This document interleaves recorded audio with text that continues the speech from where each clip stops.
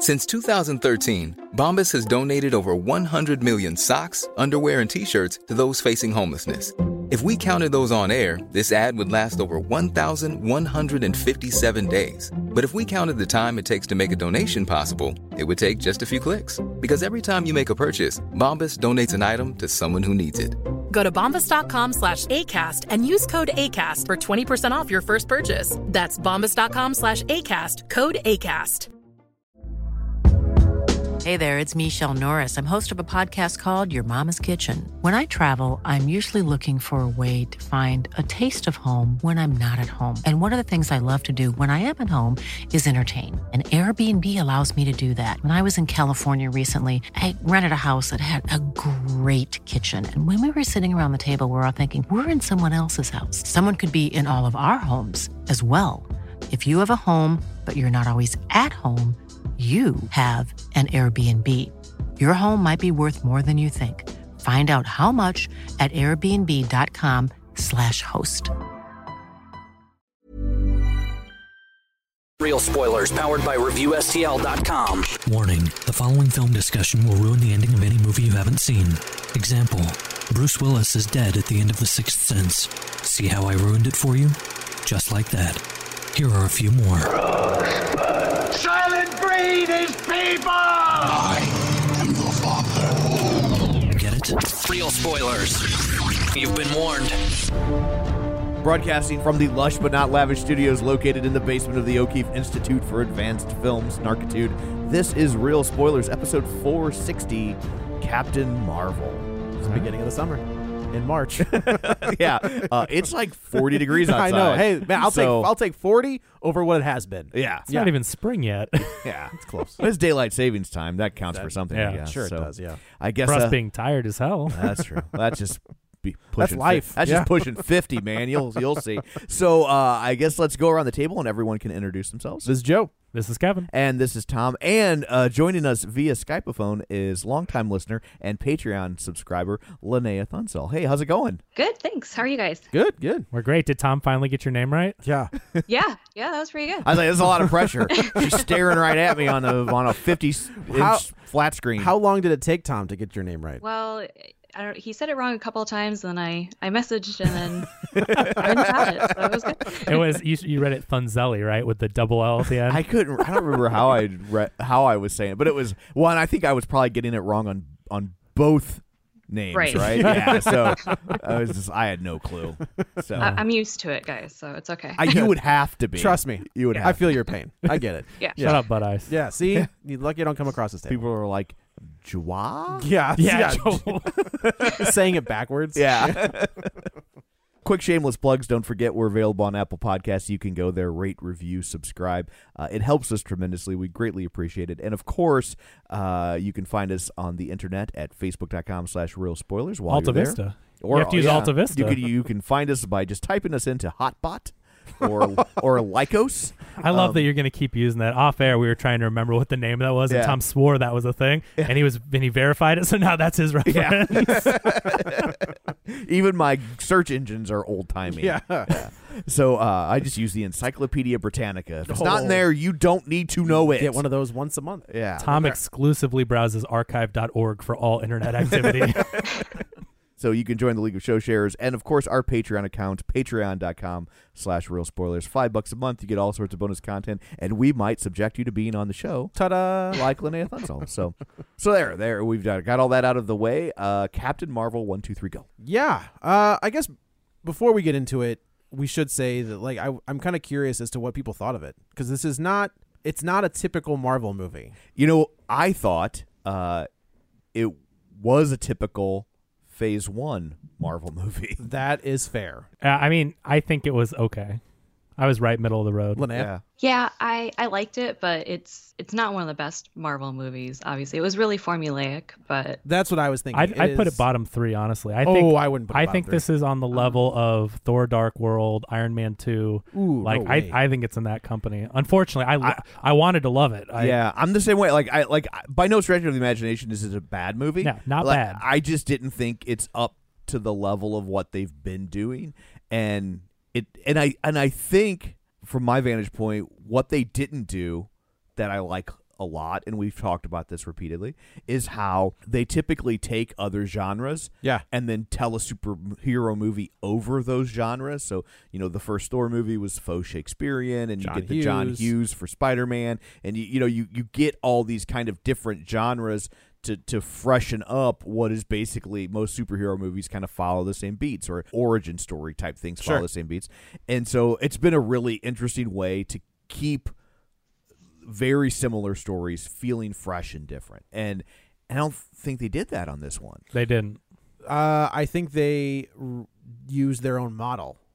You know what I mean? Like they went back to Iron Man. The franchise has been around long enough that they use their own template as a template, as a nostalgia plot point, right? But when they usually take a template, they take a director and their style. Right. These two directors don't necessarily have that established style. Neither did the Russo brothers. Their style, I think, is like, and I do think you see this is it's more quiet character studies, right? They did Sugar. About the baseball player, I think, was the Dominican Republic. I think that's where it's from, and which was a good movie, but it was also a very like kind of quiet, contemplative. It was a lot of like watching him react to this world because he spoke Spanish, right? And the movie was largely in Spanish, and then there would be these bursts of like he's in this world where he doesn't know what's going on. He can't piece things together. So you kind of saw it from that POV, but so I do think it kind of does that. Yeah. What was Linnea? What was your kind of take on what didn't work? What didn't work for you? I think. I mean the beginning of it was so slow. Yeah. I think it really kicked off once she hit Earth, but I think it which is 30 minutes in. Yeah. Because I took a lot of notes. I actually watched it again because I wanted to. Like, you go into a movie, and I always try to keep my expectations in check. Listeners know I don't watch trailers. I don't read anything before I see it. Like, I see maybe a couple pictures on Twitter or whatever, and I do that because I don't want to set myself up for being disappointed. I want to keep my expectations in check. So I went into it the first time wanting to love it. And I mean, like, I didn't have super high expectations, but I was prepared to love it, I should say. Yeah. I'm like, it's a Marvel movie, female superhero. I like Brie Larson a lot. I bought shirts. I bought merch. Like, luckily I bought the Goose shirt. I think I made the right choice. Right. Yeah. But you bought that Captain Marvel real doll? Yeah, which was super awkward for you. A little expensive, but better than the Goose real doll. Hey, we don't judge. Whatever you know into, what? Man. It's better than a real goose. Also true. That's, you got levels here. But I keep my expectations in check. So it's always hard that first time when you see a movie. Like, sometimes it can be a really great experience because you don't know what to expect. And you're like, this was awesome. I have no idea. Man of Steel. But with superhero movies, you kind of know, and with Marvel, that's a stamp of quality, right? And so I kind of know what I'm getting. I'm getting a Marvel movie, right? And so the first time I was just really underwhelmed. I thought it was a snooze fest. It was boring. I thought Brie Larson was stiff in a lot of the acting. I just didn't think it was that great, but I'm like, I want to see this again. I want to make sure it wasn't any kind of like I was having a bad day kind of thing. Sure. I will say I liked it a little better the second time. I don't now love it, but like knowing what I'm getting into, I caught more references and things. I mean, it picked it up a little bit in my mind, but my point is I really wanted to take notes and make sure I was on track here and everything. And so, like 30 minutes is when she comes to Earth and meets Fury and everything. And I agree. That's when it picks up and it becomes, I mean, they do kind of take the buddy cop idea. Yeah. Like that's kind of a little bit, I guess. Long Kiss Goodnight. Yeah. Yeah, I guess. I mean, yeah, that's fair. I mean, it's easy to, it's pretty easy comparison to make. Yeah, I guess that's true.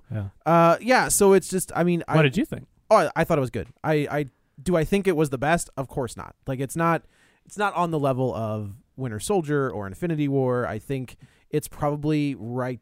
I would rank it not in the bottom 3. What would you rank it over? I want to know what movies. Probably Ant-Man and the Wasp. I think I enjoyed this more than Ant-Man and the Wasp. But what else? I mean, considered higher tier would you rank it over? What I'm saying is that I would everyone not rank ranks. I would not rank it over the higher tier. Like that's, I think. But I mean, Ant-Man and the Wasp is easy pickings. I mean, there's a lot of people. So I think maybe Guardians 2. Really? I mean, I as much. Look, man, Kurt Russell's in Guardians 2. Like that's high praise. A bold statement. I know. That's so. But I mean, like you just compared it to a movie with an amazing use of soundtrack compared to a forced use of soundtrack. I'm not gonna lie. I did have a problem with the soundtrack. Like, that's true. Look at the way James Gunn puts thought. It's the deep cuts. His song choices match so beautifully with the emotions and the scenes. And this movie just hammers you with it. Yeah. And it doesn't, like, here's the thing is there was so much great grunge and alternative rock in the 90s that I feel like they picked the most went with popular stuff. They went with now this is what I call music 90s. Like sort of. There are no deep cuts. It was just there's hey, that Elastica song. But do you remember? That's kind of do you remember, guys? We're in the 90s. Hey, you're watching a movie set in the. This is 90. Like, it was like BoJack Horseman when they would do their. Then they would do the it's the 80s. Yeah, like, right. Yeah. So I do have some issues, but I think I don't know. I felt like Guardians 2. As much as I loved that movie, I feel like there's just something. Maybe I was just more into Brie Larson because what they did with Guardians is there's no real voice to Peter Quill, right? Like I don't take a voice from the comics and be like, oh, Chris Pratt is nailing the voice. Brie Larson nails exactly how I hear Carol Danvers from the comics. And I don't read the comics, so that's interesting. So like there was the Brian Reed run that was fantastic. Kelly Sue DeConnick has revolutionized that character. She's in the movie.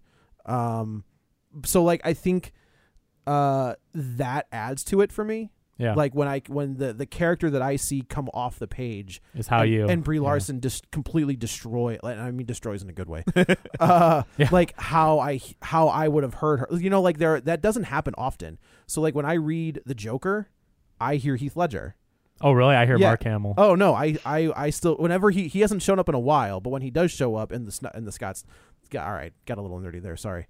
In the Scott Snyder stuff, I hear Heath Ledger's Joker. That's how I read it. So when I get to see a character come off the page to the screen, and she looks and sounds how I would picture her, sure, Slam dunk. Right. Linnea, do you read Captain Marvel comics? No, I'm not super into the comics, so. Okay, cool. Okay, well, thanks for joining us. Do you read Captain Marvel? No, I don't really read like girl comics. Oh, yeah. No, I honestly I don't like cosmic stuff. Yeah. And so cosmic stuff is kind of my jam. Yeah. I think part of the problem I have here, just Brie Larson, I think is a phenomenal actor. I love Brie Larson. Cannot dispute her. I saw her first in Short Term 12. Sure. I saw that in theaters, with Rami Malek, with Lakeith Stanfield. Like that cast is ridiculous. I left it, like people are now doing articles and I'm like, yeah, I saw that in theaters and told everyone it was awesome. You were like the guy. It's like, oh, I saw them at the tiny club over here before they blew up. Right. So I mean, Room, phenomenal. Yeah. Like, Brie Larson is a great actor. The problem is if they are taking a template, they're taking the Guardians template. They're taking, this is cosmic. She's trying to be kind of a Peter Quill, with the jokey stuff. They're giving her Chris Pratt lines, and I just don't think she can deliver Chris Pratt lines. I'm sorry, they were? Yeah, I don't feel like they were. I wasn't getting that at all. Did I totally miss it? Like, no, I felt she was kind of doing the a jokes Han Solo kind of thing. But I mean, the snarky, smart-ass, like, kind of banter that they give her, and to me, it just... What I mean is that they're doing the Marvel thing. It doesn't matter. Okay, Thor Ragnarok, Guardians set the jokey tone, right? Like everything, to the balance. And I've really liked it in what they've done. But in this movie, her delivering those lines just didn't work for me. Like it just was a stiff delivery where I feel like she's a great actor, but she doesn't have that personality like a Chris Pratt, like Chris Hemsworth. And it has nothing to do with being man versus woman. It's just these are comedians. Or your name being Chris. Yeah, or it doesn't have, no, definitely. But it's like, but those are comedians. I mean, they have a background with comedy, and they're just so good. And as good as she is as an actor, I don't think she's a comedian. She played a really good bitchy part in Scott Pilgrim, but like I think it's easier to be like a snarky, Scott Pilgrim kind of, starring Captain America and Superman. Right. But I think that's easier though than in this one for her to do the Han Solo, the Star-Lord. That's the way it came off to me. Was like she had the confidence and she had the not the take no kind of garbage attitude, but it was just kind of like where Han Solo kind of has like that unearned confidence. You know what I mean? To me, I feel like she had earned it. Why? Because so we know her background. She may not remember it, but that doesn't mean that she doesn't still have that confidence. But as a viewer, I'm like... Well, I mean... Yeah, I guess, but I mean, like, you know her background as you go forward in the movie. Yeah, fair enough. I mean, I'm just giving my take on it, and I'm not saying you're wrong. To me, it's like thinking she's such a great actor. Like, it's nothing against her personally, but I think they wrote lines for her that didn't fit. I don't know. Did you get any of that, Linnea, or maybe I'm just crazy? I liked her a lot. I thought she did great. Thanks, Linnea. Yeah. You're welcome. Now Linnea's like, thanks for joining us, Kevin. Yeah. Got to pay a lot higher Patreon for that. Yeah. I mean, I'll kick back on the beach if you want. I know that the trolls are complaining that like, it's woke. And honestly, I think one of my biggest complaints. Here's my hot take. I don't think it's woke enough. I agree. I think that when we see her backstory, for the most part, like it, and maybe this is as a guy, maybe a female had a different take, but it didn't feel like she had a lot of like gender inequity to overcome. Like there was the one guy that has the line about, you know why they call it a cockpit, don't you? But for the most part, it was like, well, she's struggling in boot camp, but that's 'cause boot camp sucks. Like that's going to be hard for anybody, the rope thing and all that. Like I don't think anybody's walking up and just nailing that. God, I couldn't do that. Yeah, and so like when they get to the just a girl scene, I kind of felt like they hadn't earned it yet. Like it felt a little on the nose, and I felt like I should be loving this moment. Like when it first started, I was like, "Oh, that's cool." When I hear the opening strings, I know exactly what they're doing, and I'm like, "Oh, that's cool." And then like the longer it went on, I'm like, "But when you think about the story the movie was telling, it wasn't about like Wonder Woman." There was a lot of that. And I don't feel like they beat you over the head with it either. No. But there was certainly that element of like, okay, girl, or like pretend to be more of a lady. Smile. Yeah, and that sort of stuff. And so when she crosses no man's land, you're like, right on. That scene was incredible. And like this movie didn't have a no man's land scene for me. I think Just a Girl was supposed to be that scene, and I don't feel like they did the setup enough.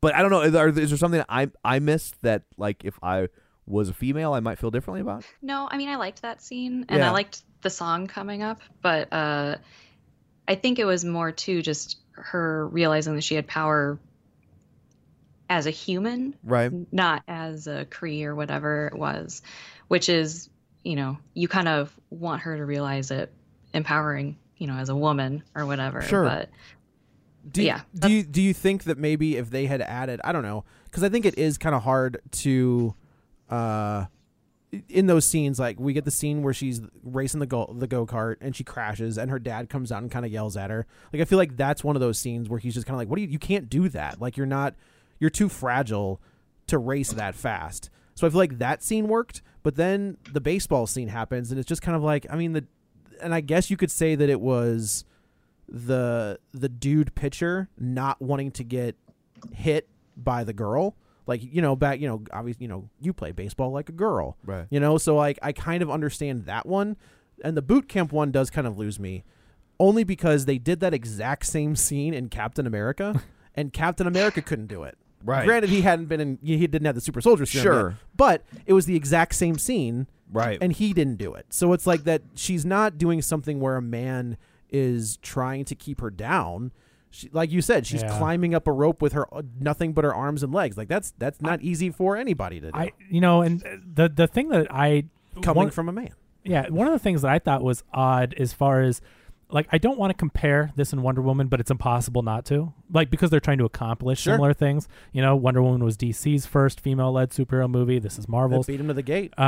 So as I said in the box office report, it's fun to pit women against each other. Yeah. So we should go down this road. So like cat fight. Yeah. But it's like, so I don't want one to win over the other. I don't go, I love Wonder Woman, so Captain Marvel can fail. I want Captain Marvel to be amazing. I want Wonder Woman and Wonder Woman 2 to be amazing. Like it's not that. But so comparing them though, as they are trying to accomplish similar things, I felt such an emotional resonance with Wonder Woman, and I know that it was first, so maybe that's a little bit part of it, but the way that Patty Jenkins handled Wonder Woman and the shots and the character development and everything, like I related to it even being male, like when they go to Themyscira and you see all those powerful women and fighting and there's no men, it's just women, and you're seeing them do things that we only see men do in action scenes and action movies. Like I felt emotional as even being a man. I'm like, this is beautiful. Like that moment almost made me tear up. I know that might be weird, whatever, I don't care. Weird. But like seeing that in film, as a film critic, as a lover of superhero movies, whatever, like I felt emotional because I'm like, God, that is beautiful, right? And I just think that was such an amazing film and everything. This movie just didn't, like, they were trying to do that, like on paper, like that same thing was there where they were trying to make you feel that way for her, but it just didn't click for me. And I'm still, even after seeing it twice, trying to pinpoint it, but I just feel like Wonder Woman captured that feeling better. And it might be the director, it might just be a better script, or it might be Gal Gadot. There's a lot of factors, but I think Brie Larson. It's tough. I think Brie Larson. If I had to pick, I would watch Brie Larson over Gal Gadot. Would you watch this movie again before Wonder Woman? I'm just curious. So here's the problem with Wonder Woman. Okay. Is it's I don't want to go down a huge road. It's real quick. Okay. That movie is great until the end. The third act, but the third it falls is apart. Is this movie great in the third act? I think it has a better third act than Wonder Woman. Okay. Because I kind of feel like it feels like it has a better third act because Wonder Woman had such a good first 2 acts. Yeah. That you're just like, oh, now we're just doing the DC thing, standard superhero stuff. Yeah. And where this one maybe didn't raise your expectations as high, so when it goes down that road, you're not as much as like, oh, we're doing that. Yeah, I think the advantage that this one has also is we know where we're going. Yeah. We know what we're getting. Like they're setting everything up. I have a theory that they set this up in Age of Ultron. Oh. But I feel like watching this that they knew what they were doing as much as the Lost creators knew what the smoke monster was. No. I'm like, this movie, take it out of circulation, and at the end of Infinity War, he calls Captain Marvel, and you're like, whoa, that's Captain Marvel, and she shows up in Endgame. I feel the exact same way. I think that there has been a seed that has been planted in this movie that is going to set everything up in Phase 4. When we get that's possible. I'm not denying that. When we get to Secret Invasion, they're going to be like, go back and look at this one scene, and that was the tell But also, comic books have been figuring out ways to do that for years. Absolutely, it's part of what makes them fun. Yeah, is when they go back and find that little sliver of plot that they can say, no, it all hinged on this. Right. You know? Right. So let's talk about the start of this movie. Yeah, the best, most beautiful Marvel Studios title card of all time. Yeah, I mean, this came out of nowhere. You expect a little. Thank you. Spider-Verse, thank you, Stan Lee, Steve Ditko. They redid the Marvel Studios 10, Marvel title card intro with all clips of Stan Lee. And I just thought that made me feel emotional. And that one hit me right in the feels. And the audience erupted. Did anyone else have like almost a standing ovation when that hit? No. I saw it with critics. Oh, okay.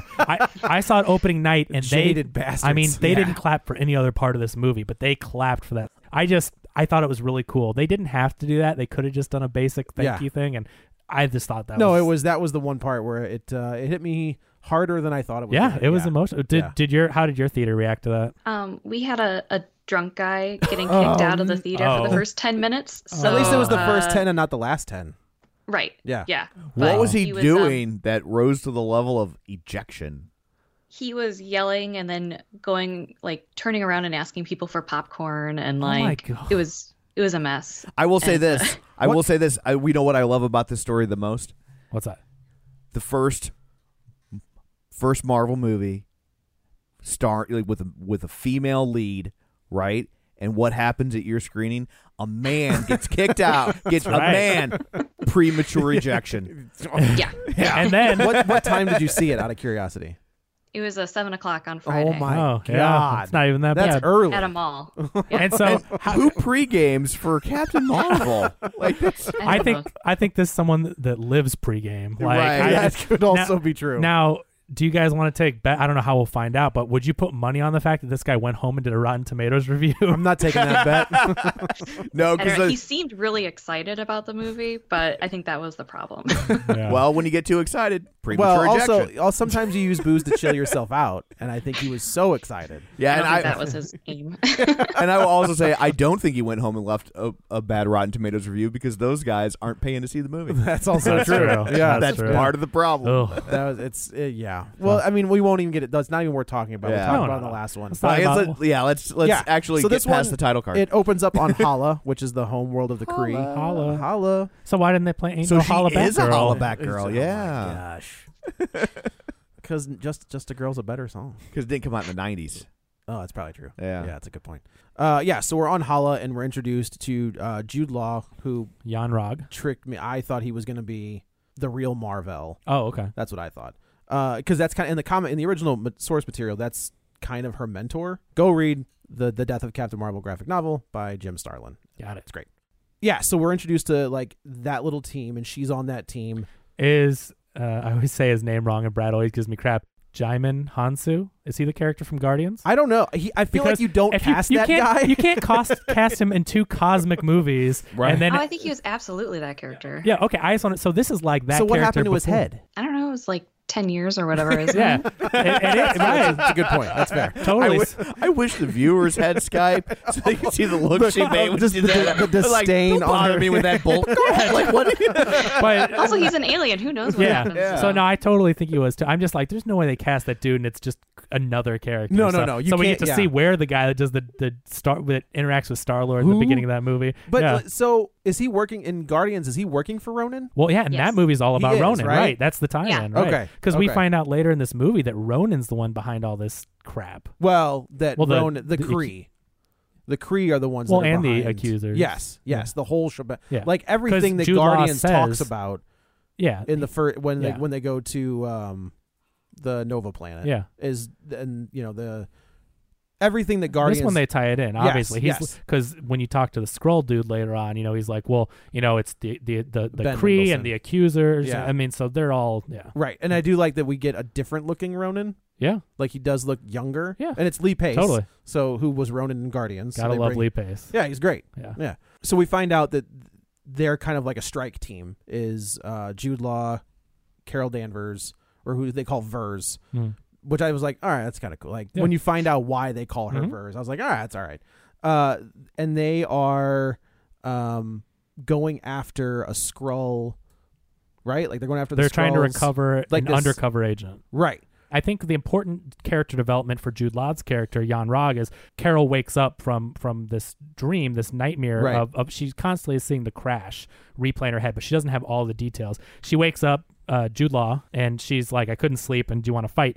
And this is where you get the first sequence where it's like, don't let your emotions get the better of you. I mean, it's the total like, you're a girl, don't be emotional thing, and that's what. Oh, I don't. See, I I didn't read it take that you way. didn't take it that Because way? their Oh. entire culture's that way. Yeah, isn't the it? Kree are It's kind like if of a like Vulcan tells you Right. don't get emotional. No, that's like, the way. That's exactly the way I took I it. can't imagine it's not a double. I think meaning, the though. audience is supposed to take it that way, though, I- because I definitely Yeah. balked at that. Did Like, you really? Oh, you're so And emotional. And I was Yeah, like, Yeah. I think if you're a woman, that especially rings true because you're used to hearing that all the time. I mean, I don't know, and I'm just don't want to speak out of turn, but it's like I think you're used to telling women that. But the writers of this are trying to implant that. It may be because of the race, but what they're trying over and over, they're hitting you in the head with, don't let your emotions get the better of you, this. And at the end of the movie, she turns her emotions into a power, and that's supposed to be the redemption for Boy, the I whole wish thing. we'd have seen somebody say something like that, like in the boot camp flashbacks Yeah. or something. I know. Because I totally took it as just like, well, this is what this culture does. Right. I took it as that. I mean, that's what the Kree are. Like Yeah. the Kree are an emotionless kind, or they keep your emotions in check kind Yeah. of culture, and that's the way I took Totally. it. I think it's it's a metaphor. Sure. That's just So he says that you're gonna have to go see if you can't control your powers, you're gonna have to go see the Supreme Intelligence. She ends up blasting Jude Law across the room with her powers. She goes to see the Supreme. Have you ever seen what the Supreme Intelligence looks like? No, is it crazy? It's it's Dormammu crazy. Yeah. And I was just like, damn it. Is it like Krang and No, and like it's Ninja Turtles? and honestly, he looks. I guess it's an it. It's like a giant green, like floating bubble. Oh, with okay. like tentacles and stuff. Yeah, like if you thought Dormammu was hard to put on It's screen. well, also I feel like at this point, Dormammu's not that hard to put on screen. But you could just. But it's the way they did it. They handled it very well. And I get well. that you have Annette Bening in this movie, Yeah. and you want to use her more than once. Yeah. I get that. So the explanation for that. So supposedly no one knows the form of the Supreme Intelligence.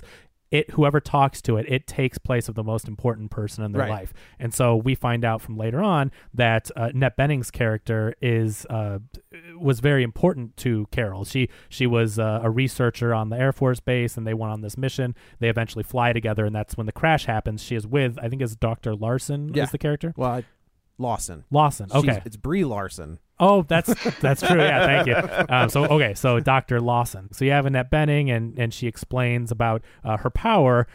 She says, Jude Law says you're ready to go on missions and all this stuff. Keep your emotions in check again. Jude Lawson? Jude Lawson, yeah. They're all related here. But she says, now remember, your power that's been given can be taken away. And we see that she has an R2-D2 restraining bolt in her neck. Yeah, she's got like an inhibitor chip. Yeah. Like on the back of her and neck. it kind of glows. And so what she's saying is that we've given you this power, and we can take the power away, which comes into play later on. Yeah. And then, so they go on this mission, and this is the first time we get to see her kind of in like this is the this costume. exposition bothered me. I mean, got to shout it out for Jeff Hamilton though. When they're explaining to her how now remember this is what Kree and Skrull are like, and it's like she knows that does like, become a thing. Like that is an Avengers. That is a massive. That's fine, but it's like the Kree do this and the Skrull do this, and it's like, dude, she freaking knows. Like, I also mansplaining. Yes, exactly. So I'm just like, oh, come on, that kind of stuff. And that's again, I think the writing, I think there's issues with that, and I think they could have found a better way to. Introduce it, but the first. Oh, I think it would have been great if they'd have played it like that. If they'd have played it like mansplaining, yeah, she should have said have her something roll like, her eyes at it like this is not my first day. The first 30 minutes, and especially, I'm guessing if you haven't read the comics, but part of the reason that it's so slow and unentertaining is because there's so much of this gibberish that's nonsensical. Like if you don't know the Captain Marvel stuff, the names they mention, the stuff, the technology, I was sitting there like. What? Yeah. Like, you know what I mean? So they're expecting the audience to just roll with this, and they did that with another movie recently, whatever, where they were just throwing out all these weird words, and you're just like, oh. Like another Marvel movie? No, whatever movie we talked about a few weeks ago. I can't remember even which one it was. Alita Battle Angel Alita? Yes, Alita, where they were throwing out the Kubla Khan style or whatever. Right, yeah. Like, so the Rubik's Cube style. Yeah, Kukla, Fran, and Ollie are gonna. So anyway, so they explain that. So this is the first time we get to see her kind of in what the more traditional uniform for her has become now. Yeah. So at this point, it's green. In all the promotional material, black, green, and like gold. Yeah, you see the red, blue, and gold in all the promo stuff. But at first in the movie, she has the Kree. Yeah. So like the original Captain Marvel uniform for the dude was like white, and it had like the same helmet was kind of the same. It was kind of the same, and it was white and green and black. So this one is very. Kind of just like an updated version of that. Cool uniform. Yeah. I mean, whether it's green or colorful, like I like the design of it. It looked really cool. So the helmet is new. Like the helmet has become like that lets them breathe when they go to outer space. It comes on. Well, I mean, like her, like with the mohawk and everything. Like that is a new thing, probably in the last 5 years, 6 years, maybe since Kelly Sue DeConnick, again in this movie, very cool. Took over the character and did like the Carol Core and all that stuff. Like that whole thing is new. So they go in. They hop on. Do they get in the ship? Do they break into the ship? I mean, they take a ship to the planet, and then they start doing all their recon with. They're trying to find their operative, and there's a bunch of they're ambushed by Skrull. So they land on the planet where they're trying to find their operative. They're ambushed by the Skrull who have disguised them. We find out that the Skrull, their ability is to shapeshift into whatever. And this is where I get confused because I could have sworn that the Skrulls were tied into the Fox deal. I could have sworn the Skrulls went with the Fantastic Four. Because that's why in Avengers they weren't Skrull, right? They were who were they in the Avengers? Anyone? It's been Chitauri. Yeah, because they couldn't use Skrull. Right, you're correct. So I will say though I like the Chitauri way better than I like the Chintelevision. Did you? Yeah. I only grew up with Nintendo, so I don't know. Caliclo was okay though. But I think they probably what they did is they say, we're gonna own Skrull in approximately 10 minutes, so we're gonna be using that in this movie. Man, I feel like they were cutting that a little close. I don't know that you can't though. I mean, because if the deal doesn't go through, I'm just saying. I think it was a different deal than we must have thought. Maybe, or they somehow, or maybe they did go to them and say, "We're gonna own you in 10 minutes, so license it to us." Right. Yeah. But there had to be some deal because I know that's why they used Chitauri. And that was the big deal. It was like, oh, those are Skrull, but because right. Yeah. So they take the form of those of other people. They can't like figure out who's who of the from the Skrulls. Yeah, they look like just randos. I mean, they're just like people. They don't look like the alien. No, right? Yeah, they don't. And I appreciate the fact that they gave them the weird chin. Yeah. Like the Skrull chin. It is weird, yeah. So Ben Mendelsohn is great. He is fantastic in this movie. I think Ben Mendelsohn is MVP of this movie. He is awesome. He definitely helps. I think he is awesome. Yeah, he's a lot of fun.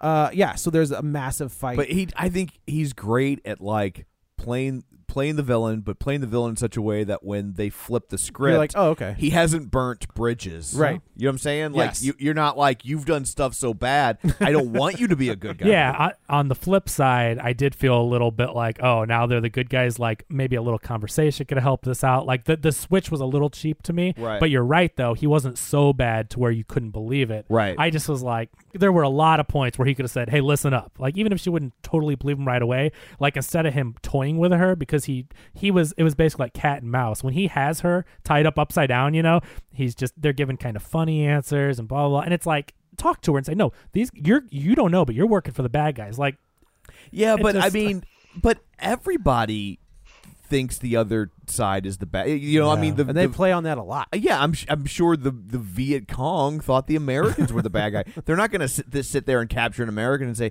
"Hey, you're on the wrong side." Like, I mean, like, you know, I mean, that's true of any war. Sure. No, and I thought of that too. I'm like, yeah, they're all villains to each other. I just mean that he played it so villain until he switched, not bad villain, but he played it so enemy, and then he switched, and it was like, I don't know. I guess I took it as like he had the same shortcomings as she did in that, like, well, they're the enemy and they're bad, and they're the Kree to the Skrulls are the Skrulls. Yeah, right. You know what I mean? Like it's just. I mean, there was a whole event called the Kree Skrull War. Yeah, I mean, that was a big thing. They're both painting each other with the same brush of that side's awful and less than I mean, you can't say human, but less than intelligent sentient life, and so we can kill them and do whatever we want to them, basically. So so the big fight happens, and then Brie Larson or Carol is captured by Telos, who is Ben Mendelsohn's character. Which sounds like a 90s Telos phone long distance. Oh, I was thinking carrier. like a 90s alternative band that didn't quite make it. It sounds like a close. 90s long distance carrier. Like, do you have MCI or Telos? MCI. Yeah. Wow. That's a good one. So she's captured, and the Skrull have this technology where they can go into their memories, and he's trying to rewind and figure out who this important person is. There's this engine, this power that is somewhere, and they know that Carol is the key to figuring out where that is. So I really liked the scene where he kept rewinding it, and she kept saying, "Wait, go back." She kept saying the same thing because at first she just says, whatever she is, ready to get in the air. I can't remember the exact line, but she says it, and then they're like rewind, and then she says it again, but a little more like they're in Carol's mind, so like Carol keeps reliving the same thing. And I do like where she's like, hey, wait a minute. We see it through her actual living memories. It's not just a memory flashback. It's like she's in it. Yeah. And she's like, didn't we just do this? Yeah, and she keeps turning around and like, she says, I prefer the view from up there. That's why I take notes. Oh, and she keeps saying it, and she's coming from different directions. She's behind her, and she says, I prefer the view from right.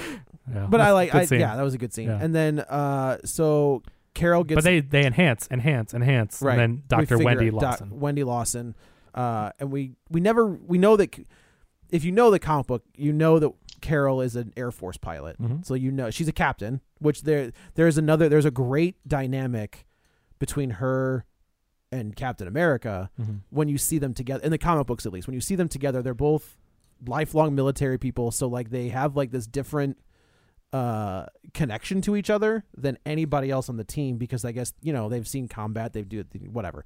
So like I hope that we get, spoilers, at the end of this movie, you do get to see them together, but it's for a brief second. And I hope that comes off when we get to Endgame. Yeah. Depending on how long we get Captain America in that movie. I'm willing to bet not for very long. Yeah. So she busts out of there. She does, and she gets away. Big fight with like 5 or 6 different Skrulls. And she's got her hands bound, so she doesn't have her power, so she's just like smashing people. Smashing them. And I like, I think I don't think Brie Larson does action.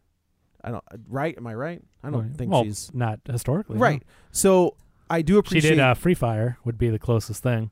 Oh, I guess that's true. Yeah.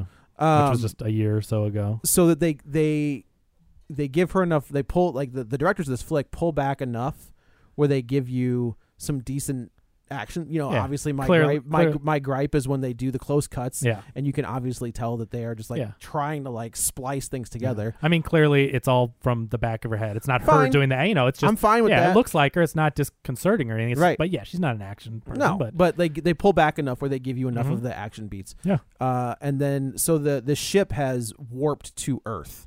Like they're right outside the Earth's atmosphere, and Carol gets away. So she ends up, she's fighting, and she ends up blasting those inhibitors off. Yeah. But I think she ends up blasting a hole or damaging the hull. Right. It busts open, and so everyone's getting sucked out of the ship. Right. But yeah, they're right over Earth. Right, and she jumps into an escape pod and heads to Earth. Yeah. In the process, obviously, she falls into a blockbuster.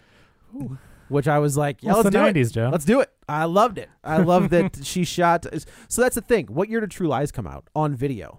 You could look that up. What year was the release on video? Because she shoots Arnold's face off. Right. And so it's a True Lies standee. Yeah, it's funny. So yeah, she busts through the whole of the blockbuster. There's tons of VHSs around, and yeah, she shoots the head of Arnold off, but Jamie Lee's still standing there. Of course she is. Came out in January of '95 on VHS. And what year did Just a Girl debut?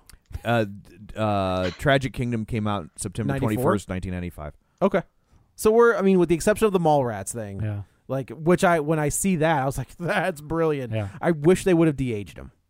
I know that was the only thing that didn't, because I went back and watched He's that. very young. Mallrats is my favorite Kevin Smith movie. I love What? Mallrats. I love Mallrats. I just love it. I guess you could call it like a deep fried taco. I didn't say it's his best movie. All right. It's my favorite Kevin Smith movie. I love that movie. Interesting. But he has the gray hair, the mustache. He's got is a gray. full like head of hair. I mean, yeah. But either way, what I thought about the cameo. Well, we'll get there. But Yeah, I thought it was very sweet. I loved seeing him. Yeah. And I loved the callback. Oh yeah. So She's in the Blockbuster. she comes out. She destroys the Blockbuster. Did you see what movie she picked up? No. So she picks up a VHS of The Right Stuff, which is Oh, about sure. It's space travel. pilots, Yeah. a test. Yeah. Which, if you've never seen, have you ever seen The Right Stuff? Absolutely. Oh my God, what a great movie! Have you? No. Oh my God, it's so good. Do it. It's so good. That's your homework. It's an intimidating film because you're like a 3-hour movie's about astronauts. Oh my God, 3 hours. Yeah, right, yeah. And but it's about them trying to create. It's like an origin story of NASA, Yeah. and It's great. and it's so cool. And I'm not like a giant space nerd. I'm just a regular nerd, and it's a fascinating story. And the book is really good too. That's not Yeah. gonna happen. Don't call yourself short. I wouldn't call you just a regular nerd, Tom. Yeah, I would say like next level. Oh, yeah, thank you. You're welcome. No, you're welcome. I'm so glad you took it that way. So seldom we compliment each other around here. So yeah, so she walks outside. Did you love seeing all those VHSs? I though? loved all it's so See Hook in there? Yes. Yeah. I have almost started to go back and buy stuff on VHS. I have already. Yeah. You There's- hipster. I No, know. they're so cheap. I have hundreds. They're- a lot of them unopened. I love just for collecting. It's also so fun. like, yeah, but It's also fun. another weird nerd thing. They opened a new record shop Okay. close to the house, and so I go in, check it out, see what they've got because it That's says one thing to comics do. and Yeah. all kinds of stuff, and they have a giant selection of laser discs, Oh yeah. and I was just like, "There's Escape from New York on Laserdisc." I've sent you a picture of Escape from New York on I know, Laserdisc but I before. had it in my hand, Oh, and different one. Yeah. So I have it in my hand. I see the price tag. I was like, it's reasonable. But you're not buying it because you're like, oh my God, Laserdisc is the way to watch it. You're like, I this- almost bought a Laserdisc player. No, that's God, fine. I just threw one away like Son of a 4 bitch. years ago. I'm not Or maybe saying- I gave it to somebody. Oh, all right. I'm not saying you wouldn't watch it when you buy it. My point is it's the collectability. It's having one of your favorite movies on a Laserdisc with a different cover. It's a big square thing like a vinyl album. It is like a It's vinyl- like a it's work the of size art. of a vinyl and album. so Yeah. I get it. And VHSs are dirt cheap. It's really fun to find them. They're really old ones with the cool cover art and everything. I don't have to sell me, but Yeah, so she blows up the Blockbuster. Yeah, basically. And I was Yeah. like, oh, man, I feel bad for the guy that's got to come in at 9 a.m. and be like, Yeah. what happened to my store? I thought 'Cause that's- I've been that guy when a car went through the front of a store. I got a call at like, I don't know, 3 in the morning. My boss like, you got to come to work. And I was like, what? I yeah, just why- left. why are She's they- like, so there was a bar that was close to the Blockbuster. The guy missed the turn because he was having a quote-unquote coughing fit. And by coughing fit, I mean getting taken care of by a girl and missed a turn. Turns up in across the bushes. No pun intended. That was for you. Very Well, good. he was getting taken by. There was no bush involved. Well, you don't know that. You have no idea how he was being taken care of. This was back in the 90s. There probably was. Oh, the 90s. I feel so old. That was awesome. So her helmet did have a Brazilian. That's true. Yeah. Right. Missed the turn across and then drove up into the store. Yeah. And then once he was in the store, drove down the new release wall. So he goes through the front of the store, doesn't stop, ricochets off the wall. Ping, ping. That's exactly what it looked like. And so we come in, and it is destroyed. I can imagine. Why did they call employees into like? Because we had to go clean it up. Like I just feel like you hire a cleaning. My DM wanted us open at night. No. Swear to Jeff Sammel. If you ever hear this, what's his name? Jeff Sammel. I think I know him. You might. Was he like kind of a short guy? Yeah. Heavy year set. He collected comic books. Oh, that's very possible. Jeff Sammel was a. I'm almost positive he used to come into the comic book That's store. hilarious. That he I was my worked at. boss. Yeah, he was really good friends with the guy who owned it. Oh, that's funny. So that's hilarious. This is fascinating Yeah. for the listeners. So Linnea, what's your memory of Blockbuster? Oh, we used to go all the time. Did you? What I mean? Well, we had a Blockbuster and a Video Update and a Mr. Movies. What year were you born? 87. Okay, so you're right there. Like you're in the heyday of the Blockbuster. I was a Hollywood Video guy. I definitely went to Blockbuster, but like the Hollywood Video was closer. My friend Jason, who I still talk to this day, I mean, he was the manager. But I loved Blockbuster. I used, when I moved after the place was close to Hollywood, they started doing that in-store unlimited rental thing. And so you could just, get a movie, take it home. So as fast as you could watch movies, you could turn them in. And so I'll always remember going up there all the time and getting new movies. But the best experience of the video store, I think, which is very similar to the record store, is talking to the other film nerds, talking to the employees and saying like, what should I watch? And that's the thing that you lose today with online. I mean, there's tons of reviews, but there's tons of reviews and there's tons of opinion, and you find the people you trust on Twitter or whatever. But that human interaction, just the event of it, to go to Blockbuster, talk to someone there, they talk about the movies they love and recommend stuff you've never heard of, and that's the stuff I'm nostalgic for. Linnea, did you say you had mom and pop places? Yeah, we had like a Mr. Movies and a Video Update. And did you like the Blockbuster more or the mom and pop places more? I think the Blockbuster had more movies, so we were there probably more often. That's fair. Here we had a Blockbuster. We had Star Video was the spot. Like that was the one. Just like that because they had the dirty movies. Not in the even back that. room. Not even. They did have that, but like also the dude that worked there was like Randall.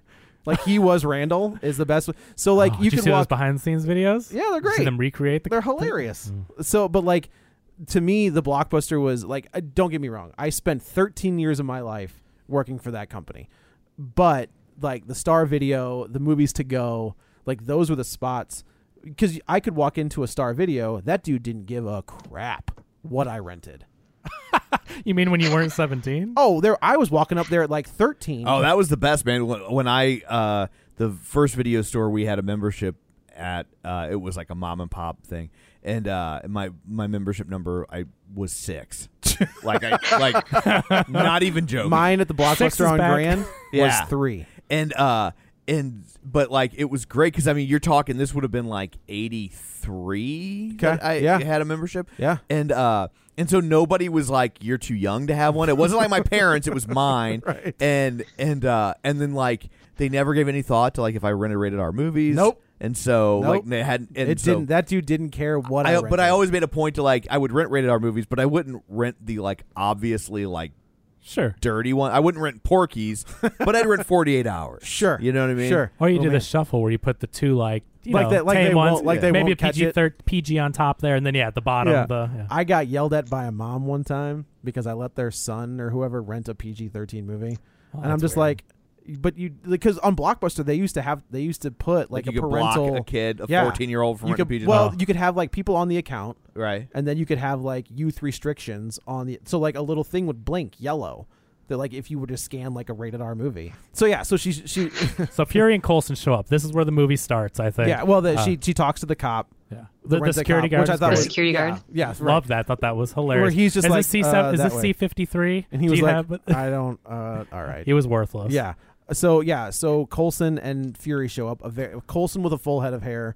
Coulson de-aging, I thought it was fine. Fury de-aging, incredible. I don't think they had to do much work on Coulson.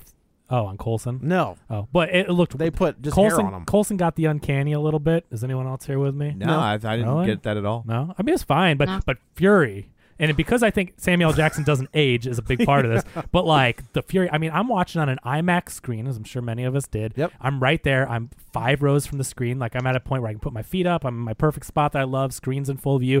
And I'm watching Samuel Jackson's face look like from the 90s. There was incredible. That might be one of the best they've done. It's because you're following him for the whole movie. That's the difference. Michael Douglas. Michael Douglas one was amazing. Incredible. It's a 2-minute scene. Right. This movie, to have him Robert Downey Jr. was it was good, but action sequences through the whole movie, they nailed it with this one. So I really appreciate that.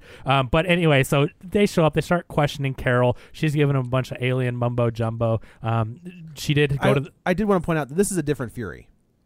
Well, yeah, he's not been through the... And I like that. I like that we got he's not doing the Fury thing that we've seen for the last 20 movies. This is a very buddy, yes, smart alecky, yeah. Not even that, but he's got a lighter tone to him totally than he does in the next 20 movies. Yeah. So she did while overnight she did go to the Radio Shack that the rent-a-cop pointed her to. That's she love put that a Game too. Boy together, wired it up. She was able to communicate with Jude Law's character. Sends a communication to Jude Law. So the point is, they're questioning her. Her stuff sounds crazy. They get into it, and he basically says, "You're under arrest." But at that moment, the Skrull have landed on a beach. They've taken over a bunch of surfers, and one of them is up on a rooftop and has spotted her out. Right. And so, and then she sends a blast to that building and explodes. And Fury's just like, well, yeah, and I guess this is what we're doing. Yeah, now. and so she runs off, and Fury goes, "Did you see her weapon?" And Coulson goes, "I did not." As in, there was no weapon. Right. So they're starting like, okay, this is getting weird. This is the part where they call it S.H.I.E.L.D., and it's like, in Iron Man, which was 2008, Coulson hasn't come up with a name for S.H.I.E.L.D. yet. So like that was a. All right. Because the cops show up to the scene. He's and like, he goes, Agent of S.H.I.E.L.D. S.H.I.E.L.D. business. S.H.I.E.L.D. business, and they hadn't gotten that far yet. So this is where we get the big scene. We're going to get our Stan Lee cameo here. The Skrull imposter ends up jumping on a metro She gets on a subway. Yeah, and train. then she jumps on a bus. It's a subway. It's not a bus. It's like an elevator. Yeah, it's a subway. Right, That's it's a train. Yeah. So she ends up chasing after them. She jumps on top of it. Nice action. Well, sequence. we get the Stan Lee cameo. Right. Where he's and so the whole thing here, and I loved this being a Kevin Smith fan. I mean, this is probably it was a good callback. It's probably my favorite cameo just because of being a fan or whatever. But she walks onto the bus and there is Stan Lee reading the script for Mallrats, rehearsing his lines. Yeah, and it's interesting because I think this was perfect for the first live action after Stan Lee passed away. It's not your typical goofy cameo of his. It's just a very sweet cameo. I personally think the Spider-Verse one hit me like a ton of bricks. Oh my god, that's amazing. But where the line where they always it always fits eventually. Right. I'm chills right now. Yeah. Seriously. But no, I love this one, and what I think was really great is they didn't do a goofy one because they probably do like 10 takes on these things. I don't think he just films one. Well, they said he had filmed, like 8 or 9 in the can. They brought him in for a day and filmed a bunch. Totally. No, what I mean is they probably do several takes on each cameo. Like it's not just one and done and then he moves on. Like the way that they edited this, like I think they probably chose the take where she just looks at him and he smiles and she smiles. Like there's not a goofiness to it. There's not. I think that her smile is really sweet. Oh my gosh. Did you think right? His smile and her there was smile. almost something. Obviously, we didn't know we were going to lose him when we did. Yeah. And I feel like knew that it was coming. But I think that point. was just a take where she smiled at him. Right, I think that's what she's saying. That's my whole point is I bet you there was a goofy version and they went with just a sweet smile, and I think that they nailed the tone. I wonder if there's a version where he's the Skrull. Yeah, I have no idea. What I mean? And she punches him in the face. But yeah, it's just great. I loved it. They didn't use that one. No, that's probably the one they did. That's good. Right. There's a big train fight. It's funny because there's an old lady. The Skrull took over the old lady. Right. So on the Stan Lee thing real quick. Were you going to mention that he's playing Stan Lee? Right. So this is the weird thing, and thank you, because I just skipped over it, but in my head I'm thinking this is the first cameo we've gotten where he's playing Stan Lee, the creator of all these Marvel superheroes. Right. So it begs the question, when he was a Watcher, it made sense. He's a shapeshifter or whatever. Right. But now you've just referenced real life. So is he writing about these superheroes in his comics, or did these? I mean, it's a small thing, but sure. But also like this is one of the fun things about these sorts of movies, and not a complaint. It's a fun discussion, but it does create all these questions about like, well, then who is this guy? Right? Yeah. Like who? Maybe he is the Watcher. Yeah, you know what I mean? Like maybe he has taken all of those stories that he's watched. Yeah. And turn them into comics. This isn't getting too nerdy for you, Linnea, is it? No, this is good. Good. Okay. Now it's becoming this buddy cop thing where Nick Fury and Carol Danvers are kind of team. Nick is on board. Like, and I do appreciate that. Like, as soon as Nick sees what is going on, he doesn't bat an eye. Like he hasn't seen the craziness yet. There's weird stuff going on, and he's like, right, but he's for it, and like he's not. He knows that there's, they could have went the stereotypical way of the guy being like, this, I don't believe this, blah, blah, blah. Right. Like, I get what you mean. He doesn't combat it. He just wants to figure it out. I think Coulson does. Coulson's like, I don't know, because he's the rookie, which he's the new guy on the force. I think they're both kind of on the same page. But we, like, as the movie progresses, Nick Fury is on board 200%. And we don't see Coulson that much. Remember, he's back at the Blockbuster. There's a reason we don't see I think we'll get into it. Okay. Yeah. One of the Skrull, what we were just talking about, the other takes the form of Coulson. Right. And so they get into a wreck. The Skrull ends up dying, and he takes it to the morgue. That's when we see Ben Mendelsohn come, who we believe is just the head of S.H.I.E.L.D. at the time. And they're doing an autopsy. This thing's from another planet. Fury's on board, like you said. Shouldn't the head of S.H.I.E.L.D. have been at this point Robert Redford. I You know what I mean? Like But you don't know. in Winter Soldier, Robert Redford's front and center with S.H.I.E.L.D. But did they say how long he's been in the position? He was there before Nick lost his eye. But anyway, so they're there, and Fury goes to pursue that stuff, and we see Ben Mendelsohn go up to the fallen Skrull and saying, like, I will avenge you, or right, whatever. you're like my brother. And Yeah. then there was a woman behind me who was like, "Oh no!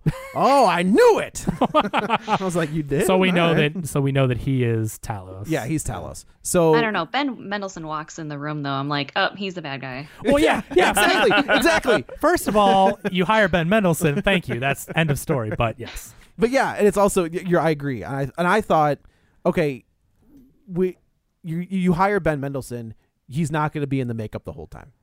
Right? Like, you want his face.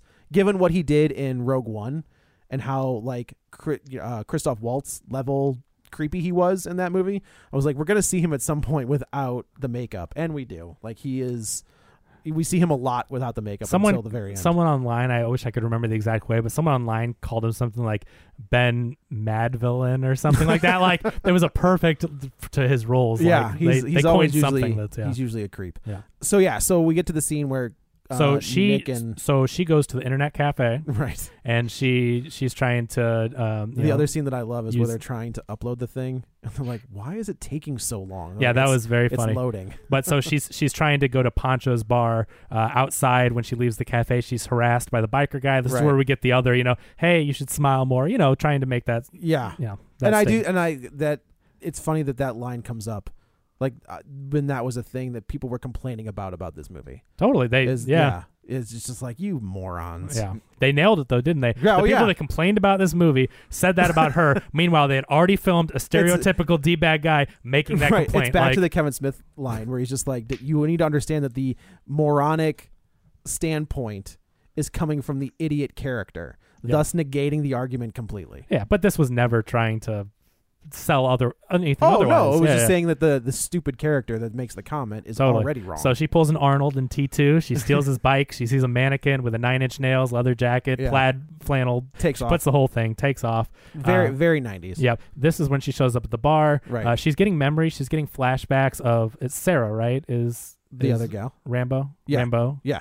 You gotta say Rambo because it's spelled different, right? But it sounds like at first I'm like Rambo, right? I'm like, did they name her Rambo? No, it's Rambo. It's interesting when we get to see her daughter. Her daughter is a major character. Okay, I had a feeling the way they kept like she had a pretty significant. Her daughter role. is the original female Captain Marvel. Yeah. Okay. It comes down to the point that these Skrull can shapeshift, so neither of them technically believes. Like, right. How do I know you're not, or how do I know you're who you say you are? This is where I think the switch happens. So what does Nick Fury tell her? What's the one thing that he tells her that he doesn't like? Oh, being called no. Nick. Well, that's how we find out about Ben Mendelsohn. He doesn't like his sandwich cut. Toast cut diagonally. Okay. Yeah. He's eating a diagonal sandwich in Avengers: Age of Ultron. Oh, movie is crap. No. Shut off the podcast.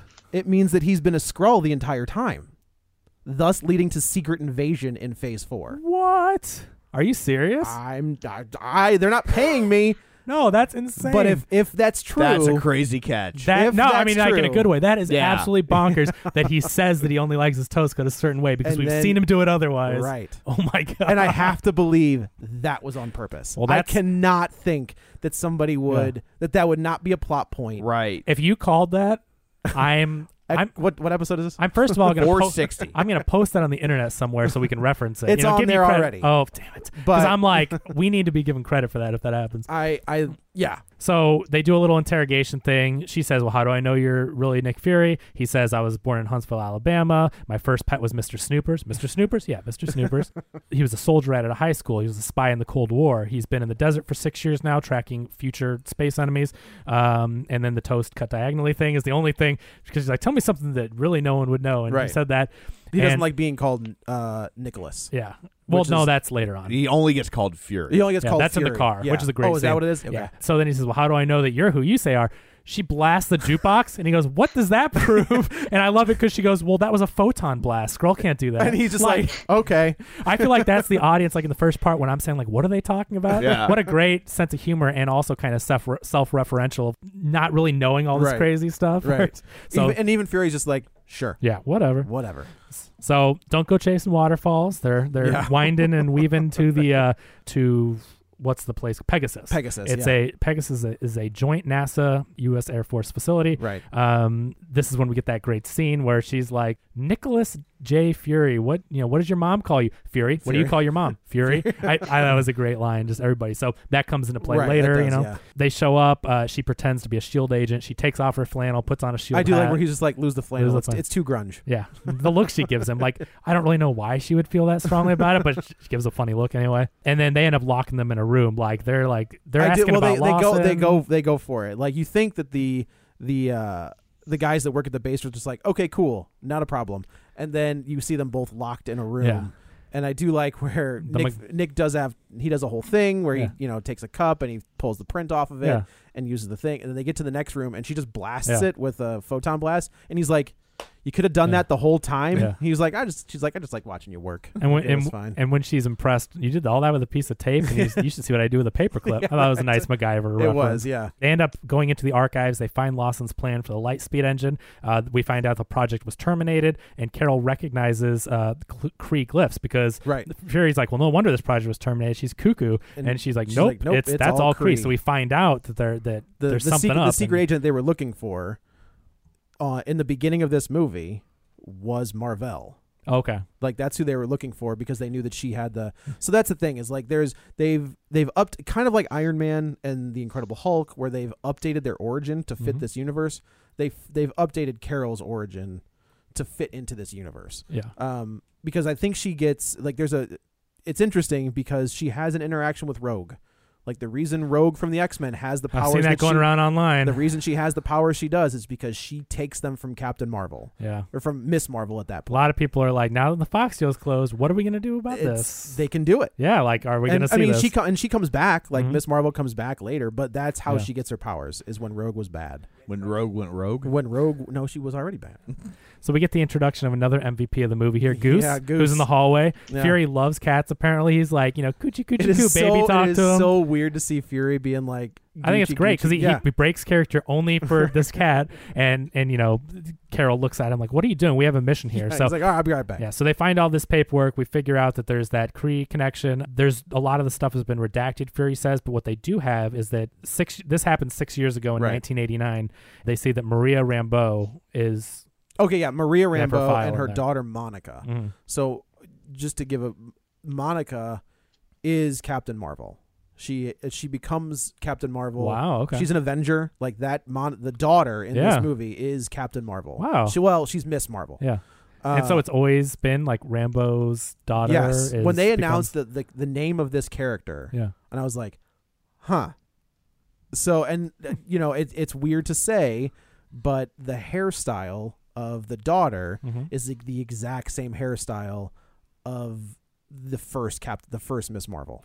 Because people don't ever change their hairstyle I guess as they age. No, but like if you look at that character, but there's obviously that's a nice reference. Yeah. But I did feel like they were setting her up for something, especially when we know give that her a lot of attention, and she's going to be grown up, right? Like when we get back to our timeline, they can cast an adult and to play she that could role. either. I think she became Photon. I think was her name after Carol came back. But she was a major player on the Avengers, like that. So what's the mom's name again? Maria Rambeau. Maria.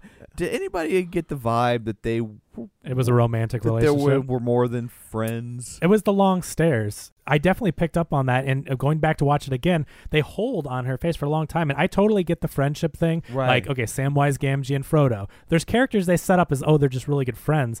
They never mention anything, but the long stares at each other. I didn't pick up on that at all. Linnea? I don't think so. I think it was just a really nice example of a female friendship. And I mean, if you look at like Captain America and Bucky, there's solid people there's some say great what they want to say fanfic online, there too. but like that's a friendship too, right? I guess maybe because the scenes were quieter and they felt intimate. I don't know. I guess I don't mean it because it's two women, guys. I don't know. No, I really don't. But I do agree about the Captain America thing. Yeah, like I feel like when Bucky sees Cap for the first, when Cap sees Bucky again, when he's standing on top of that car and he takes his mask off, it's a very similar to like Cap being like, "Holy, it's my friend," right? And then I feel like this scene does she walk into the hangar first? Is that right? She walks into the hangar and they see each other. Yeah, she's fixing up a plane. I feel like I also from feel like Monica's standpoint, she's like, my friend's been gone for 6 years. But I also feel like it continues, like those scenes in the no, kitchen. yeah, it's not right here. Yeah. I'm saying through the very end of the movie, they pause on Maria's face for long times, and it just.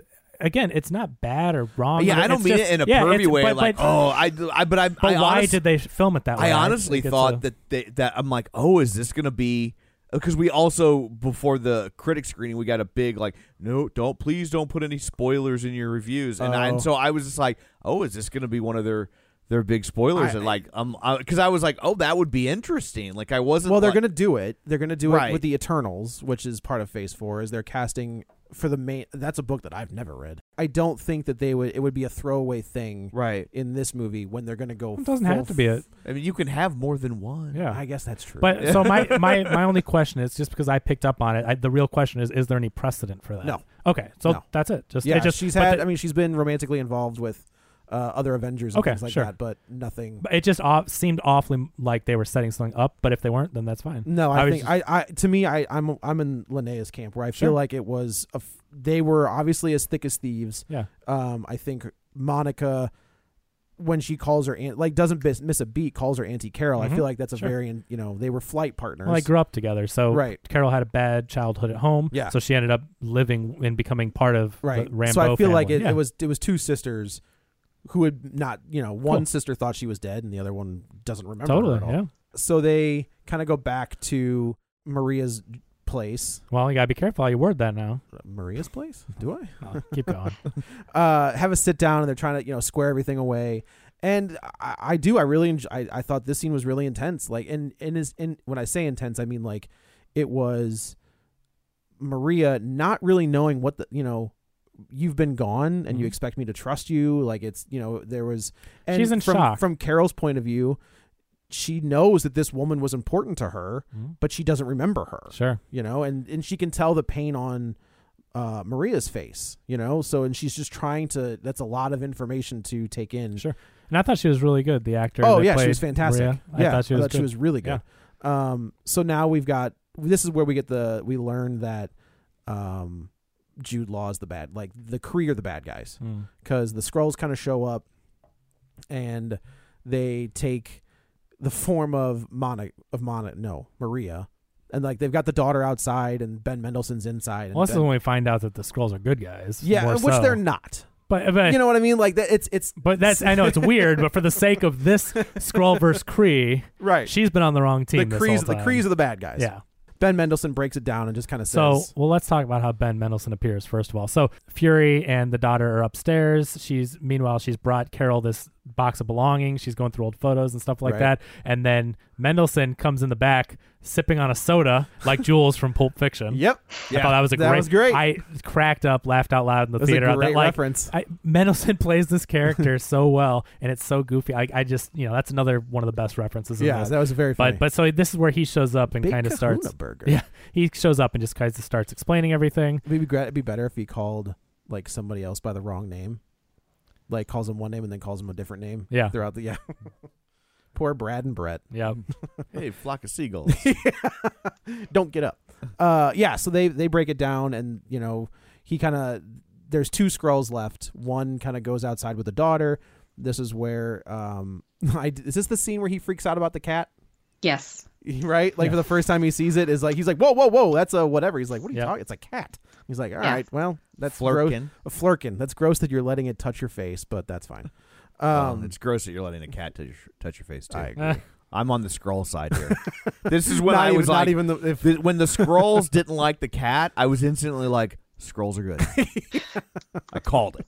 Like, they're not bad people. No, they're not bad people? Yeah. All right. But you're right, though. We kind of skipped over it, but we did see a cutscene before this where Ronan is calling Yon-Rogg, kind of doing an Emperor Palpatine kind of thing. Doing a little bit, yeah. He's doing constantly him.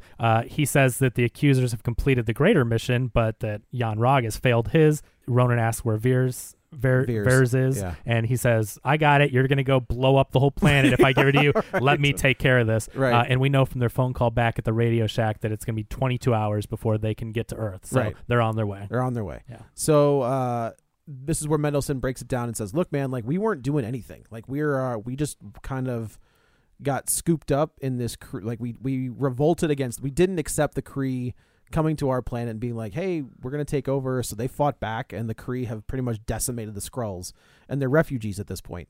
And I do appreciate that they never give a hint that he has a family.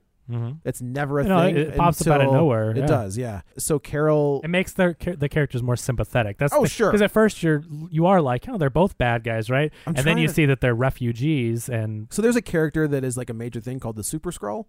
Okay. That is all 4 of the Fantastic Four. Like he has all, and I'm trying to think what his name was, but that's a deep cut.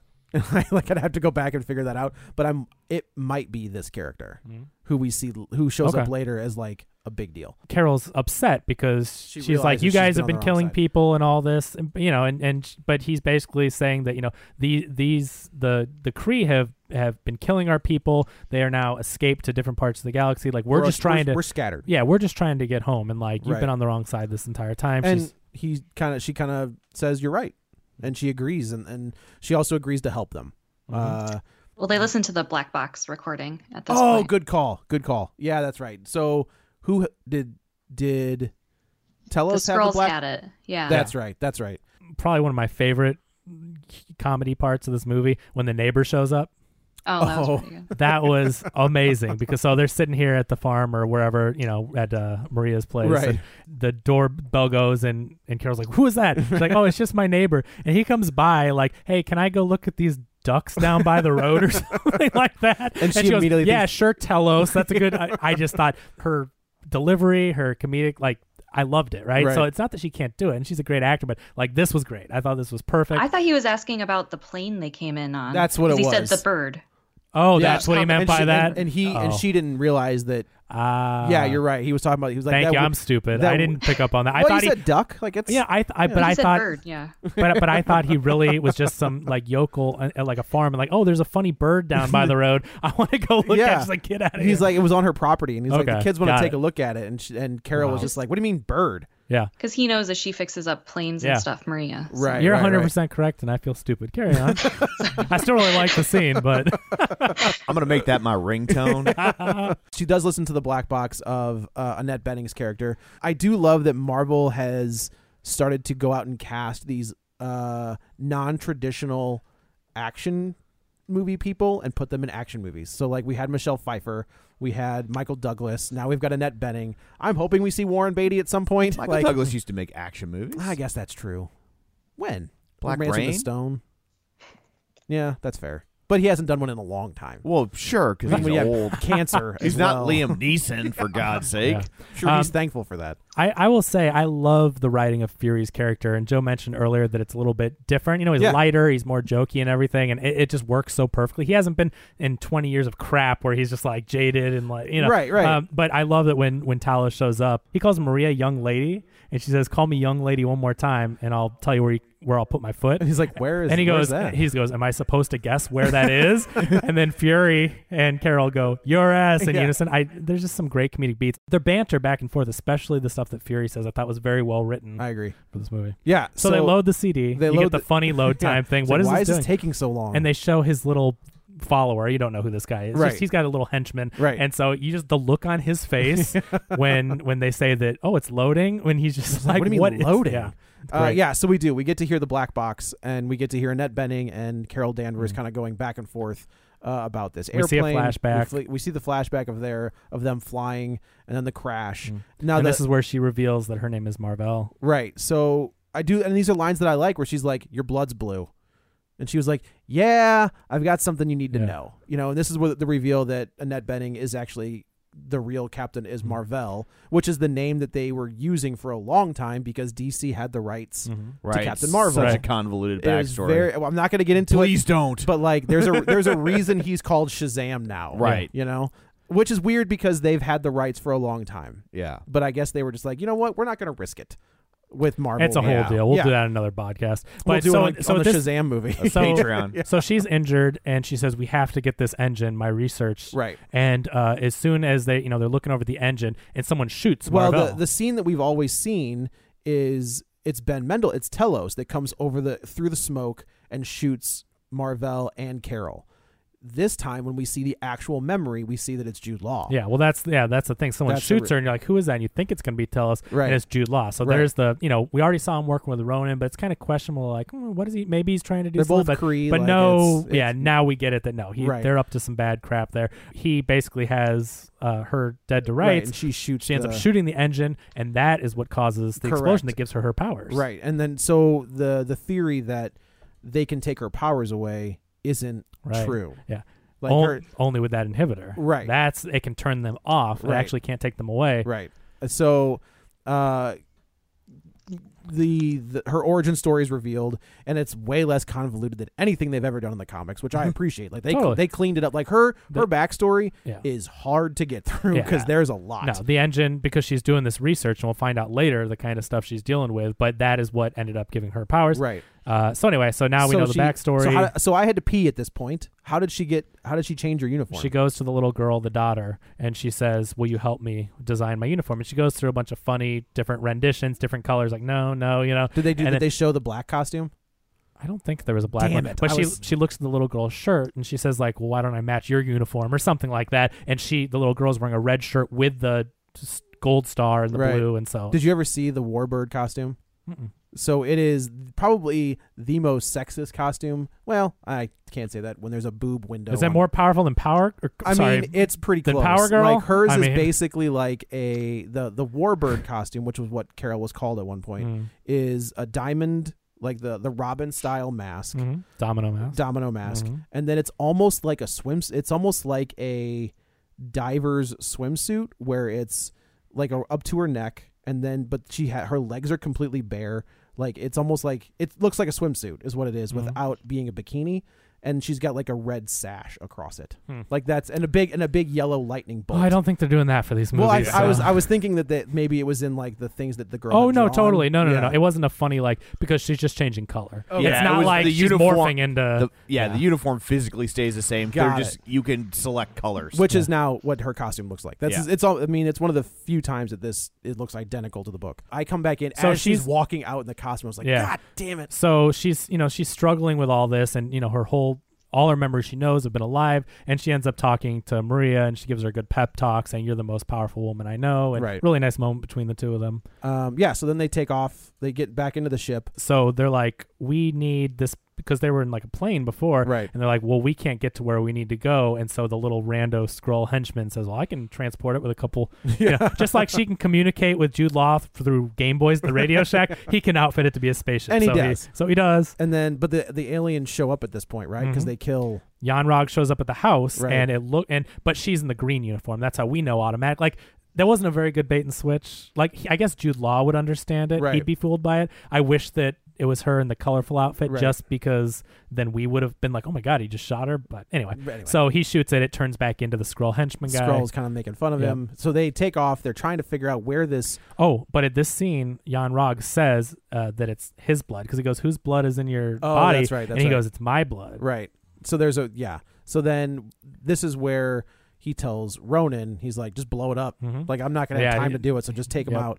So we get to see like the ships from Guardians 1 show back. We see the whole fleet, and they're heading to Earth. Yeah. Meanwhile, so they're in the retrofitted spaceship. They're asking Talos what he can turn into. Yeah, I do like that. And he's like, anything? Like it's a filing cabinet. He's like, why would I do that? Because he's like, can you turn into a cat? No. A filing cabinet? No. Why would? Again. So Ben I will Mendelsohn. say that the Reed Richards tricks them all and turns them all into cows. Oh, that's funny. That's a thing that happens in the comic books. So I do like, again, Goose is sitting on Nick Fury's lap, and then Telos is just losing his mind that Goose is sitting on it. He's like, I cannot believe, can you just keep that thing away from me? So they head up to the space lab. This is where Marvel has been. They go into there. There's a Space Invaders pinball machine. Another little nice nostalgia there. And then we see all the Skrull. Well, there's all kinds that have been hiding. Right. Well, we see all kinds of weird stuff that the ship isn't empty. Where like there's a hot cup of coffee, or there something else was. So then Ben Mendelsohn kind of makes a noise, and then out come the Skrulls. And of course they see Carol wearing the uniform of the Kree, and he was just like, no, like she's fine, like she's here to help us. We see Telos's wife and daughter come out, and then and then Carol has an emotional moment where she's just like, son of a bitch, like I was on the wrong side this entire time. But Jan-Rog shows up with his little crew. Yep. And takes her out pretty quick. Mentions again that he can what has been given can be taken away. Right. And he knocks her out. Right. And then so she wakes. Come As You Are starts playing. And I got to tell you, that's my favorite Nirvana song. It's a good song. I love that song. So we saw the simulation earlier when she talks to the Supreme Intelligence. Right. Now we know she's back there. It's the same weird, trippy little, right. white, I don't even know how to describe And she's it. breaking her down, basically. Yeah. The Supreme Intelligence is breaking down She Carol. does some weird Greta dancing. Oh, she does, doesn't she? Yeah. She just does some weird dancing that's very out of character from what we've seen before, but I don't know, it just reminds me. Linnea, did you see Greta? No. Oh, good. Oh. Okay. Thank goodness.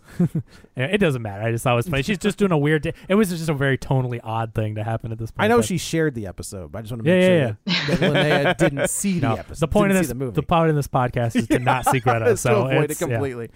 Yeah. So then and she's breaking her down mentally. And then all of a sudden Carol has a moment where she thinks back to her as a kid in the go-kart, getting brushed back by the baseball player. And this is supposed to be the big, ramped up, earned music like that. It didn't do it for because it's all those little scenes. And like you guys said, there's a handful that even were like, that you were like, okay. And so they bring them all back and it's supposed to be her moment of power. And so for her, I understand as a character, it's just, I don't think for the audience, it maybe was effective, but Linnea, it sounds like you did appreciate them more. So at this point did she earn all those flashbacks in her surge of power, do you think? I think it did work. Okay. I mean, I think it was her realizing that she had power inside of her all along. Yeah. I think the talk with Maria helped too, to realize that, Do you think that the connection with Monica, like I feel like that connection we're going to see more of, I would guess, since she's going to be probably significantly older.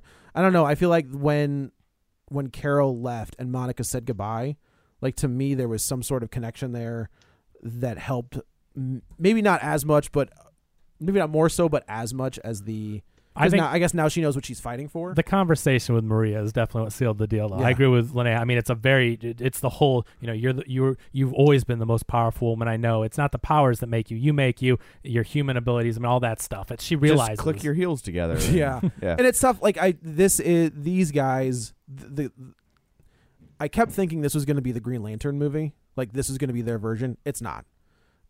What we're going to get with that is Nova. If they ever do a Nova movie, which I got to tell you, I hope they do because he's one of my favorites. That is the Green Lantern, where he gets a helmet that gives him access to all these powers. It's not a ring, but it's basically there's a Nova. We saw the Nova Corps already, so I'm hoping.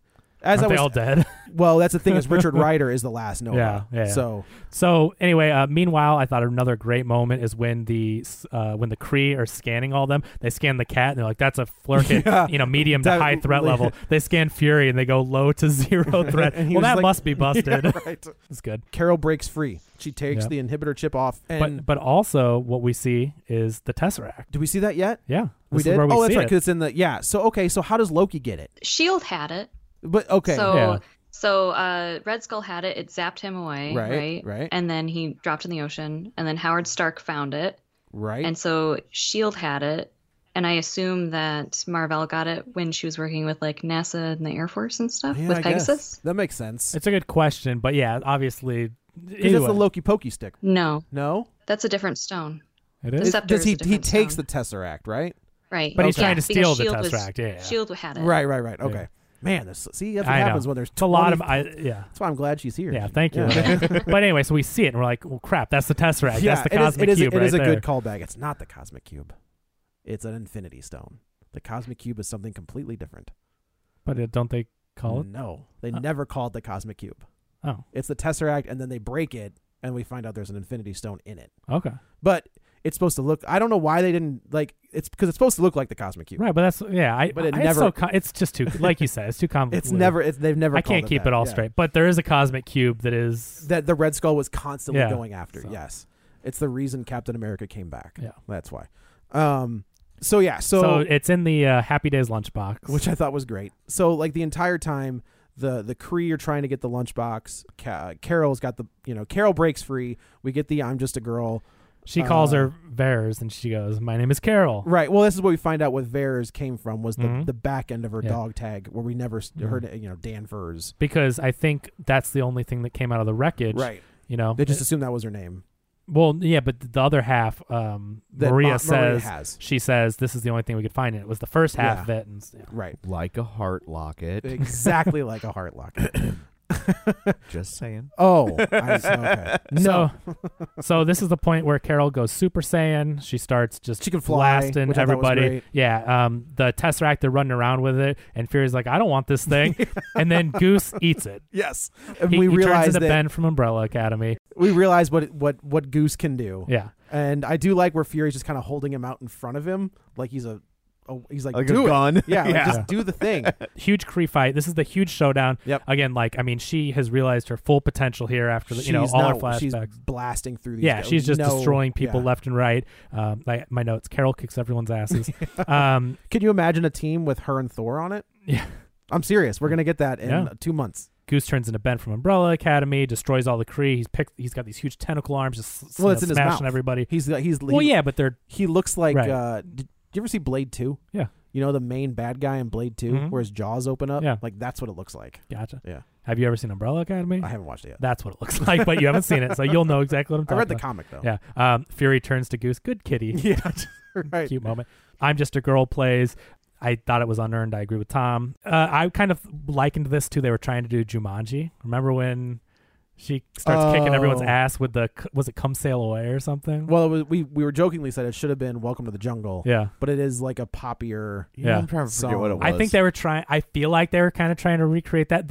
I'm Just a Girl has more meaning to it, but I mean, just that's funny that song played and it's cool and she's fighting, so it reminded me of that worked. scene. It worked for me. I liked it. Gotcha. Okay, so Yon-Rogg gets up during this whole fight scene. I guess so they don't have to make Jude Law fight. They like crush a bunch of you know he parts. was almost Superman. I think I've seen that. Yeah. Yeah. He auditioned for the J.J. Abrams Superman. Gotcha. That even Jerry O'Connell was like, it was going to be amazing. Oh, well, it could have been. Yeah. So at the beginning of this fight, they like crush a bunch of ship parts on top of him, so he doesn't have to do anything. Right. So he gets up. The Kree. Oh, who now was this? Ben? I couldn't remember. Was Ben Mendelsohn? So Ben Mendelsohn kind of takes the form of one of the Kree soldiers. He pretends to be a Kree and so starts like taking, so this is the scene where Fury's like, go get him. And he won't do it. And he won't do it. Yeah. And he walks over and he kind of kind of twirls between the Kree's legs and he's like, man, pick a side. Yeah. What we don't realize is he did pick a side. Yeah, that was cool. And he was being cool with the guy that he liked. They say animals can tell if people are good people or not. So I guess Flurkins can too. No, I guess. So they're trying to load everybody up on the ship to take them prisoner, get them back. Right. And so Talos frees them all. It's revealed that that's him in disguise. He gets injured in the whole battle. But he's okay. Like it's not a critical he's kind of injured. They leave the ship. It's another plane fight in the sky. Yeah. So you have a ship of Kree that's chasing after their ship. Then you have Jude Law and his own ship running around. Then you've got the Kree warbirds that are coming as well. Yeah. And then Carol goes Super Saiyan and just blows through one of the ships. Mohawk helmet, the whole shebang. And then Fury says, "Do you know you're glowing?" She's like, yeah. And then I do like where Ronan's just like, we're gonna go. Well, yeah, I don't want any part of this. Yeah, Jude Law kind of has their ship dead to rights, right. And then Carol just comes along and punches the ship. So we realize how powerful she is, and then even Fury. And I think it's Fury and Maria look out the window. What the hell is that? Like they have no idea what's going on. And it's her. And then so the Kree take off. They strand. Well, at first they shoot warheads. Like that's right. 50 and warheads. They land on the beach. And the warheads are coming down, and Carol ends up stopping one and throwing it at them in chain reaction, blowing them all up. Which I like. Like it was it's very Jericho-esque, not the wrestler.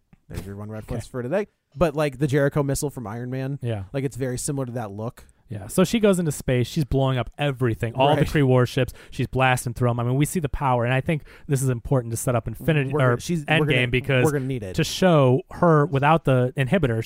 I don't know if we mentioned she just pulled out the inhibitor earlier, but her full unadulterated. That really seems like a flaw in inhibitor technology. I think you can just pull it off. Like you can just pull it off. That's the thing too. Usually in a movie, you blow up when you. You would think part of the role of an inhibitor would be to inhibit you from pulling it off. Removing the inhibitor. I question that too, but whatever. We got to move on. It didn't happen that way. Yeah, they flee. Ronan and his ship. They're looking just at her. like, She's floating there in full Super Saiyan after just blowing up every one of their people, and they just warp out of there. He's like, you win. Yep. We're not coming back to Earth. He says to the person standing next to him, I don't know who that character is, but it doesn't matter. But he says, we'll be back for the weapon. The other guy says, the core? And he says, the woman. Right. So it's interesting. Like, I wonder, in the comic books, they like the cosmic stuff has their own stuff. Like, they have their own storylines. They never really. It doesn't interact. It does not very often, rarely. except on big giant crossovers. Right. So I'm wondering what would be the cool thing to do is if Marvel has gotten big enough, and they have, that they could have 2 separate stories going on, right? So you could have the Annihilation story, which includes the Guardians and the Skrulls and the Silver Surfer and the Nova Corps going on in space, while you've got Endgame going on here on Earth. That'd be crazy. Like, they're big enough at this point. So why couldn't they do it? Yeah. Who knows what Guardians 3, if it's going to happen? It's going to happen. At some point, yes. It's set. I mean, even Sean Gunn says it's going to happen. Like, I mean, he's pretty close to the source. He's like, we're going to do it. We all want to do it. It's just... It's interesting that the Suicide Squad cast is starting to firm up a little bit. Yeah. So, I mean, just briefly, obviously we know that Will Smith is out. Idris Elba's in. I'm wondering if Big Dave... Well, yeah, he wants him. He already said he wants him. Oh, he did? Yeah, he wants him. Well, so it's already in the works. He's wrestling at WrestleMania. So, back on Earth, this literally and figuratively. So back on Earth, Jan Rog shows up, and this is, I mean, again, he's Jude Law, great actor. I love He's Jude playing Law such so a much. smug d-bag. He's so great. And he says, "I'm so proud of you. You've come such a long way since I found you down by the lake." And he says, "But can you keep your emotions in check long enough to take me on?" I mean, which again is, there was a moment where I was just like, "Oh, she's just gonna blast him before he finishes his monologue." That was so odd. I mean, we've been talking about that because when they did that the first time, it was really funny and clever. Now you predict it every time there's a diatribe going on, they're getting blasted. So anyway, but and of course she does. But this is what he said. He goes, "Can you keep your emotions in check long enough to take me on without your powers, or will they get the better of you as always?" So again, I think I'm on Linnea's side. I think there's definitely a little, don't be so emotional. I guess now that you guys are talking about it and seeing, I just read it as like him trying to con her into like, hey, don't use the stuff that could really kick my ass. But I think now, it is. That's what he's saying. It's just it has a. I just didn't read it as a gender. There's also, I mean, there's a very political point about refugees in this, where they, that's a very poignant thing that they're talking about. Where they're talking about, like, I think she's talking to Telos, or maybe she's talking to Jude Law, when she's just like, "What do you like?" He's like, "They're bad. They're not good for whatever," and it's just like, oh. I see what we're doing. Yeah. Okay. Which is fine. Like, I think that if you can get it in there organically, go for it. Put it, do whatever. Yeah. He blasts her. We saw it coming, but a funny little moment. He's basically like, "Come on," and she's like, "I have nothing to prove to you," which I think is a good. And she strands him, doesn't she? Does she strand him on Earth? She sends him back off, to Hala. Oh, that's right. Yeah, that's right. She drags him to the ship, programs it, and she says, "Tell the Supreme Intelligence, I'm coming to end the war. Lies everything." And so my theory is either Avengers 5 is going to be the Kree-Skrull War, because that does come to Earth at some point, or it's Secret Invasion. And Secret Invasion is all Skrulls. Gotcha. If you've never read it, go find it. Like, don't do the side stuff, because Marvel sucks at that. But if you find that main story, there are a lot of characters who you thought were real who were not real. Interesting. So, and they're Skrull in disguise. And they're That's funny. in disguise. So anyway, things are wrapping up. Fury does some more baby talk with Goose. This is the moment we've all been waiting for. Where it's such a good boy, good job. And then Goose scratches the crap out of his eye. And he's like, "I'll be fine." And then I love our Mendelssohn's. Do you hear do you remember what he said? No, you won't. "Oh, mother flurkin." That was a good line. But I do like that even Fury's just like, "It's just a cat scratch." Yeah. And I like Mendelssohn's just like, "Oh, no, you'll be fine." And he's just kind of like shaking his head like, "No, he won't." And that's how great. that's and how at first Fury cat scratch fever. It is cat scratch fever. I was surprised at first, because I'm like, they keep teasing it, and I'm like, oh, they're just teasing it again. So I feel like there's a picture in Winter Soldier of Robert Redford Robert Redford knows the story. Or maybe it's the story that Fury told him. But I feel like there's Robert Redford's character knew something about how Fury lost his eye. Well, the other thing that is, again, it's debatable. It's completely debatable on whether or not Fury's being genuine or if he's trying to sell himself differently. But in one of those movies, I can't remember which one it is, he's talking to the Avengers and he says, "You know what happened the last time I trusted someone, blah, blah, blah, I lost an eye." So it doesn't jive unless you think that Fury's lying to them to pep talk them. Fury very well could. Yeah, we know that. Well, what did he lie to? He did trust that cat. That's true. Yeah. That's what I'm saying. That's the thing. The last time you could. That's Gotcha. That's you the could debate. interpret You could that say way, that it yeah. is. Who So did he lie to to get them together? What lie did he tell? Because like there's a Ask Linnea. Sounds like she's got the memory for so this. do you, like you know what I'm talking about? Like as in the first Avengers where they're not gelling, and he makes up a story, or is it something about Coulson? Well, I was gonna say it was the cube when he. They were like, why are you in the energy business or whatever? Yeah. And he said, oh, we're just keeping, because Thor came to Earth or whatever. Okay. But I think it turns out they were making weapons with it. That was the lie that Captain America and Tony both came up with, is that they were using the cube to make weapons. Right. But wasn't there something about Coulson? Like, doesn't he throw down? Like, the cards, the Captain America cards. Like, and that was the key to bring them together. He had the Captain America cards at mint condition in his locker, and he says that they were in his pocket. They're covered in blood. That's right, but he went to the body and put the blood on them and threw them down, and that's what spawned the Avengers. He's like, I gotta tell him something to get them together. So he has a history of lying. Yeah, know. Yeah, it's just neither here nor there. But if you remember that scene, it's debatable whether but it works. It technically works. As we wrap it up, Carol says she has to leave Earth because she has to go take on the Kree and Ronan and all that stuff. Finally, she took the pager back when they were going to the files. She's like, "What is this?" Yeah, and so finally she gives it back to him. It looks all decked out or whatever. It looks like with what technology. we see at the end of and so we know, War. obviously. Right. And she says, in case of emergencies only, it should work a couple of galaxies away. Right, and then she takes off. We cut back to S.H.I.E.L.D. This is I consider this a credit, like a post-credit sequence. Like there's 3 of them. Because this one, like the movie, the movie's technically over. She's gone. Okay, and then we get the reveal. So a pre-credit sequence. Yeah, I guess.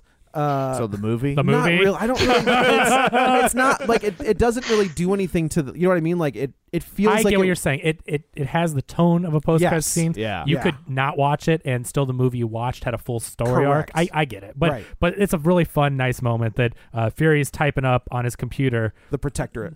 The Protector Initiative. Right. And Coulson comes in. Fury has like a silver an eye patch, a pre-eye patch. He's obviously just been to the doctor and his eye's gone. He brings him a box of eyes. Coulson brings a bunch of different colored eyes to choose from.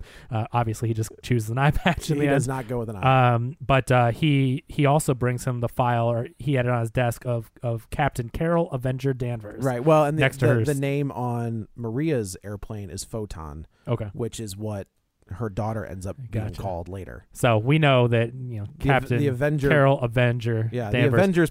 the Avengers Initiative was named after Carol Danvers. It's a cute little tie-in. Oh, Again, you don't have to have it, but how'd they come up with that name? It's I thought it was because I think there's this is just a prequel that really doesn't do much for the overarching story. So I think that they're kind of trying to tie it in as many ways as they could. Right. And so I like that. It was fun. No, I thought it was a good little thing. So then the 2 post-credit sequences is we see the pager being held up by we see our Avengers. Well, we see some of the Avengers. Well, yeah. You know what I mean? So we know which ones survived. Yeah. Because we never saw did we see Bruce at the end of Endgame?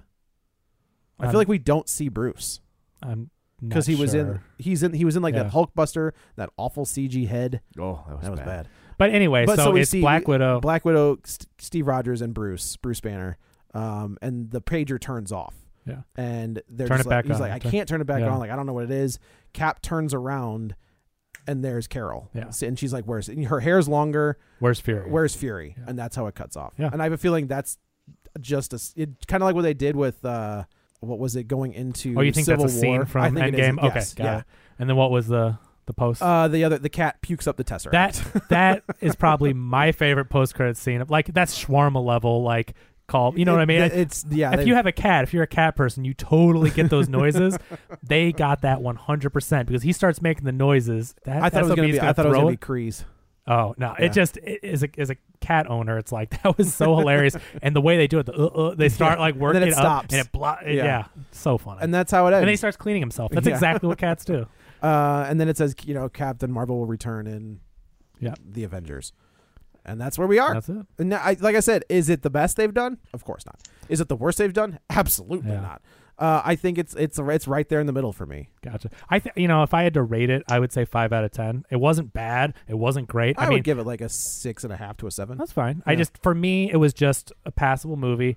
It had some good parts. It had some parts that I really had problems with, but at the end of the day, it wasn't bad, and it definitely doesn't deserve the troll job. That it's like, no movie deserves crazy. that. Like the people rating it 0, and they're trying to defend it, saying, "Oh, it's a bad movie." This and that. No, it's not a 0. Let's all be realistic. Marvel here. has never made a 0. Yeah, even Thor: The Dark World, Iron Man 2 aren't zeros. Yeah, right. It's obnoxious for people to defend those ratings with whatever. But I think the more important, Tom, you felt the same, right? It's kind of middle of the road. I don't think I'd give it 5 out of 10. To me, that's an F. That's 50%.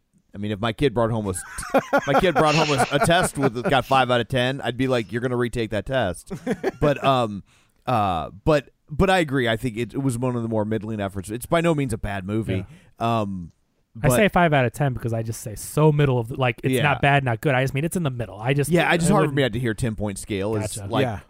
is the same as 1 to 100, which would make that 50. I still stand by it, but I get it. Yeah, I'm in the minority here. I know. Yeah, but yeah, I mean, I definitely think it was a more middling effort for Marvel, but. I mean, overall, I enjoyed it, but I definitely think it's also on that sliding scale. This is right. Marvel. They have earned. Sure. I just talked to if this Tom. was DC, we'd be gushing. Yes, I just talked to Tom about this, and I go, God, how has Kevin Feige, this mastermind, done this and not failed yet? And so, I feel like on that scale, then seeing this movie, it's like, oh, this is. I'm not saying it's totally terrible, but I mean, this is the first one where you're questioning it. Like, wow, Linnea, what did this mean to you? That was my question. What this is all leading up to is the most important thing is overall as a movie. What did this do other than just being entertaining or well done? I mean, I thought it was great. I think I agree with you that it's a little disappointing that the first Marvel female superhero movie wasn't the best one or whatever. Sure, but, sure. I think that's a big factor. Black Panther came out there, and was really good, top 5 or whatever. But I thought it was great, and I think it should definitely be the start of more. But the backlash just shows exactly why we need it. Oh no, that's exactly right. For sure. 100%. Do you think that with the obviously this was going to succeed no matter what? Mm-hmm. Well, it's already succeeded. Right. That's what I mean. It has succeeded. Do you think that Marvel will take the risk on a rated R Black Widow movie? Oh, I don't think Marvel. I don't think so. They'll never. I don't think so. MCU will never do. I don't think they'll movie. ever do. I mean, I think they'll continue to make Deadpool's rated R different, Deadpool movies. Maybe they'll make more rated R Wolverine movies. But I don't think they're gonna. And I don't think that they're gonna make anything that ties in that closely with the current Avengers? MCU. As a rated R. Do you want a Black Widow movie? I don't know if we really need it at this point, but I mean, if she's the only other female character out there, I think that the advantage that they have is now that they've got Sue Storm, they've got all of the X-Men, they've got Jessica Drew, they've got Jessica Jones. They're going to be able to do some great stuff with the X-Men. Like the female characters have skyrocketed since the Fox. The era. X-Men characters, because they're so powerful and they're such complex characters. Jean Grey is still one of the. I mean, Jean Grey, Storm, Jubilee, Rogue. Not looking forward to the Fox version of Jean Grey. I gotta tell you, I got the trailer, the newest trailer for Dark Phoenix at the beginning of this, and I was like, what a poop show. They're dumping that in the theaters for the quick cash grab. Yeah, Disney's just like, you made it already. They're fine. There's some Fox CEOs that their bonuses are tied to it, and they're just like, kick it out there before the deadline. Can we get it out before Game of Thrones starts? Because that's what we need to have happen. I think the other frustrating thing for me is that Marvel has had this amazing female character in Black Widow since Iron Man 2, and it feels a little bit. It just feels like a little she got bit. passed over. It feels a little bit insulting because. Yeah. So we have 2 more movies before this whole thing wraps up. This whole story arc with the Infinity War and Thanos and the Gauntlet. Like we've been building up to. We have 1. We're done. I know that this and I mean this is. Oh, I see what you're saying. Yes. I'm sorry. She made her entrance. Yes. With 2 movies concluding the last 2 movies of I'm this. With you. We've built up the entire time. Black Widow's awesome. Scarlett Johansson's awesome in that role. She kicks ass. So many great action and scenes. She's an established actress who can headline a film. So you don't have that as an excuse of like, well, as an actor, she hasn't been tested. She can't open a movie. From a business standpoint. Absolutely. So you have all this going on over the past almost 10 years from the basically beginning of this franchise. And then Captain Marvel comes because I think she's the Deus Ex Machina to beat Thanos. Sure. I mean, they Black chose, Widow cannot She do cannot that. be. Yeah. Yes. So the character cannot. So at the end of 10 years of 24 movies or whatever, they put in Captain Marvel because she's powerful, can beat Thanos. And I just feel like, man, Black Widow should have had a movie 7 years ago. And so it just feels a little frustrating that it went down this way. Is it the move? We needed it no matter what. I'm happy that a female-led superhero is getting made. I'm so happy to see, little girls dressing like Captain Marvel. Oh, it's amazing. People with a hero It's kicking ass. amazing. The accomplishment is great, and I love what it stands for. Just part of me is like, God, Black Widow, Scarlett Johansson just sitting there. We should have had that movie before. And it's getting made. Like, let's not. Yeah. There's a Black Widow movie that is in the pipeline. Totally. No, totally. Kevin Feige did say it will not be rated R. Okay. Yeah, and that was in February. So I think that's part of it too, where I'm just like, man, that would have made a great movie. And yeah, she's very Captain America-esque. Like, her background is all in spies and all the spy world. Totally. So she could make there's been a lot of Black Widow comics. Yeah. I refer to the Mark Waid Chris Samnee run. Go get that. Yeah. It's amazing. Go get that stuff. And one of the best parts, even if I don't love the movie, as much as some other people, I love online seeing all the people. Yeah, like that's what's important. Seeing that, I mean, I'm just one person with an opinion. And if you like this movie or love it, I'm totally on board. Linnea, you loved it. I'm so happy you did. Like, genuinely, when I see these pictures online of these people talking about taking their kids, dressing up, buying the merchandise and stuff, and girls of all age, women, to see a hero they can relate to. Like, it's going to cost me a wig at Halloween, I'll tell you that. At the end of not for me. Yeah. I have two brunettes in my house. Gotcha. So buy some bleach. But at the end of the day, the fact that they're accomplishing this, the fact that Wonder Woman did that at DC, Captain Marvel is doing this at Marvel, it's about time. This is what we need. And so I am happy for what it represents and that people are digging it. It's really cool. Yeah, I think it's finally here, and it should have been here a long time ago. Absolutely. Well, Linnea, thank you very much for joining us. Yeah, thanks for having me, guys. Any final thoughts that we didn't touch upon about the movie? I don't think so. I think we really hit everything. I mean, we were talking for a while. Yeah. She's like, do we need more? It's 2 hours. Yeah. I just want to make sure after her sitting around this long that she didn't get past it. Yeah, totally. Yeah. Yeah. So she's not like, they mansplain the Right. whole time. Yeah, right. Sons of bitches.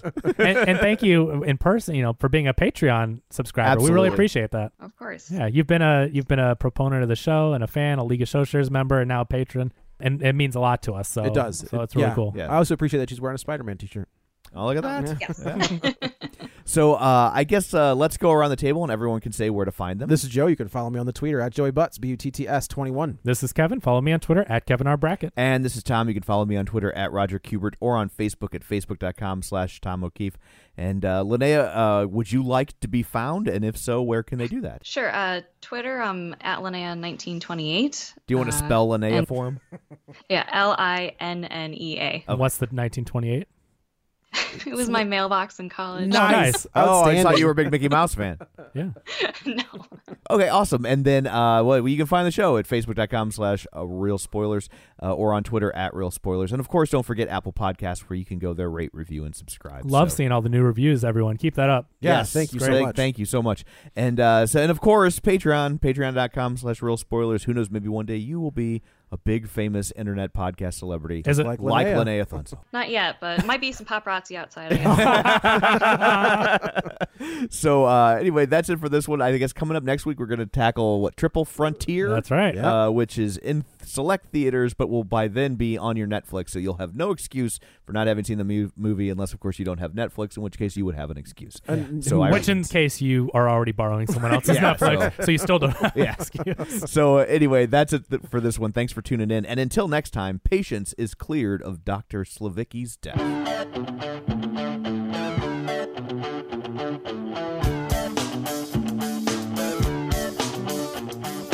Take this pink ribbon off my eyes. I'm exposed, and it's no big surprise. Don't you think I know exactly where I stand? This world is forcing me to hold your hand. 'Cause I'm just a girl, but they don't know me. What? It's Catwoman. The movie Catwoman? Yeah. Oh, well, yeah. Look, there aren't very many female superhero movies I can call back to. Don't blame me. Yeah, I've just changed my mind. Blame our patriarchal society. Yeah, I just completely changed my mind. Thank God for this Captain Marvel movie, Now that you put it in perspective. Right. Barbed Wire was the next one. Oh, boy. Planning for your next trip? Elevate your travel style with Quince. Quince has all the jet-setting essentials you'll want for your next getaway, like European linen, premium luggage options, buttery soft Italian leather bags, and so much more. And is all priced at 50 to 80% less than similar brands. Plus, Quince only works with factories that use safe and ethical manufacturing practices. Pack your bags with high-quality essentials you'll be wearing for vacations to come with Quince. Go to quince.com/pack for free shipping and 365-day returns.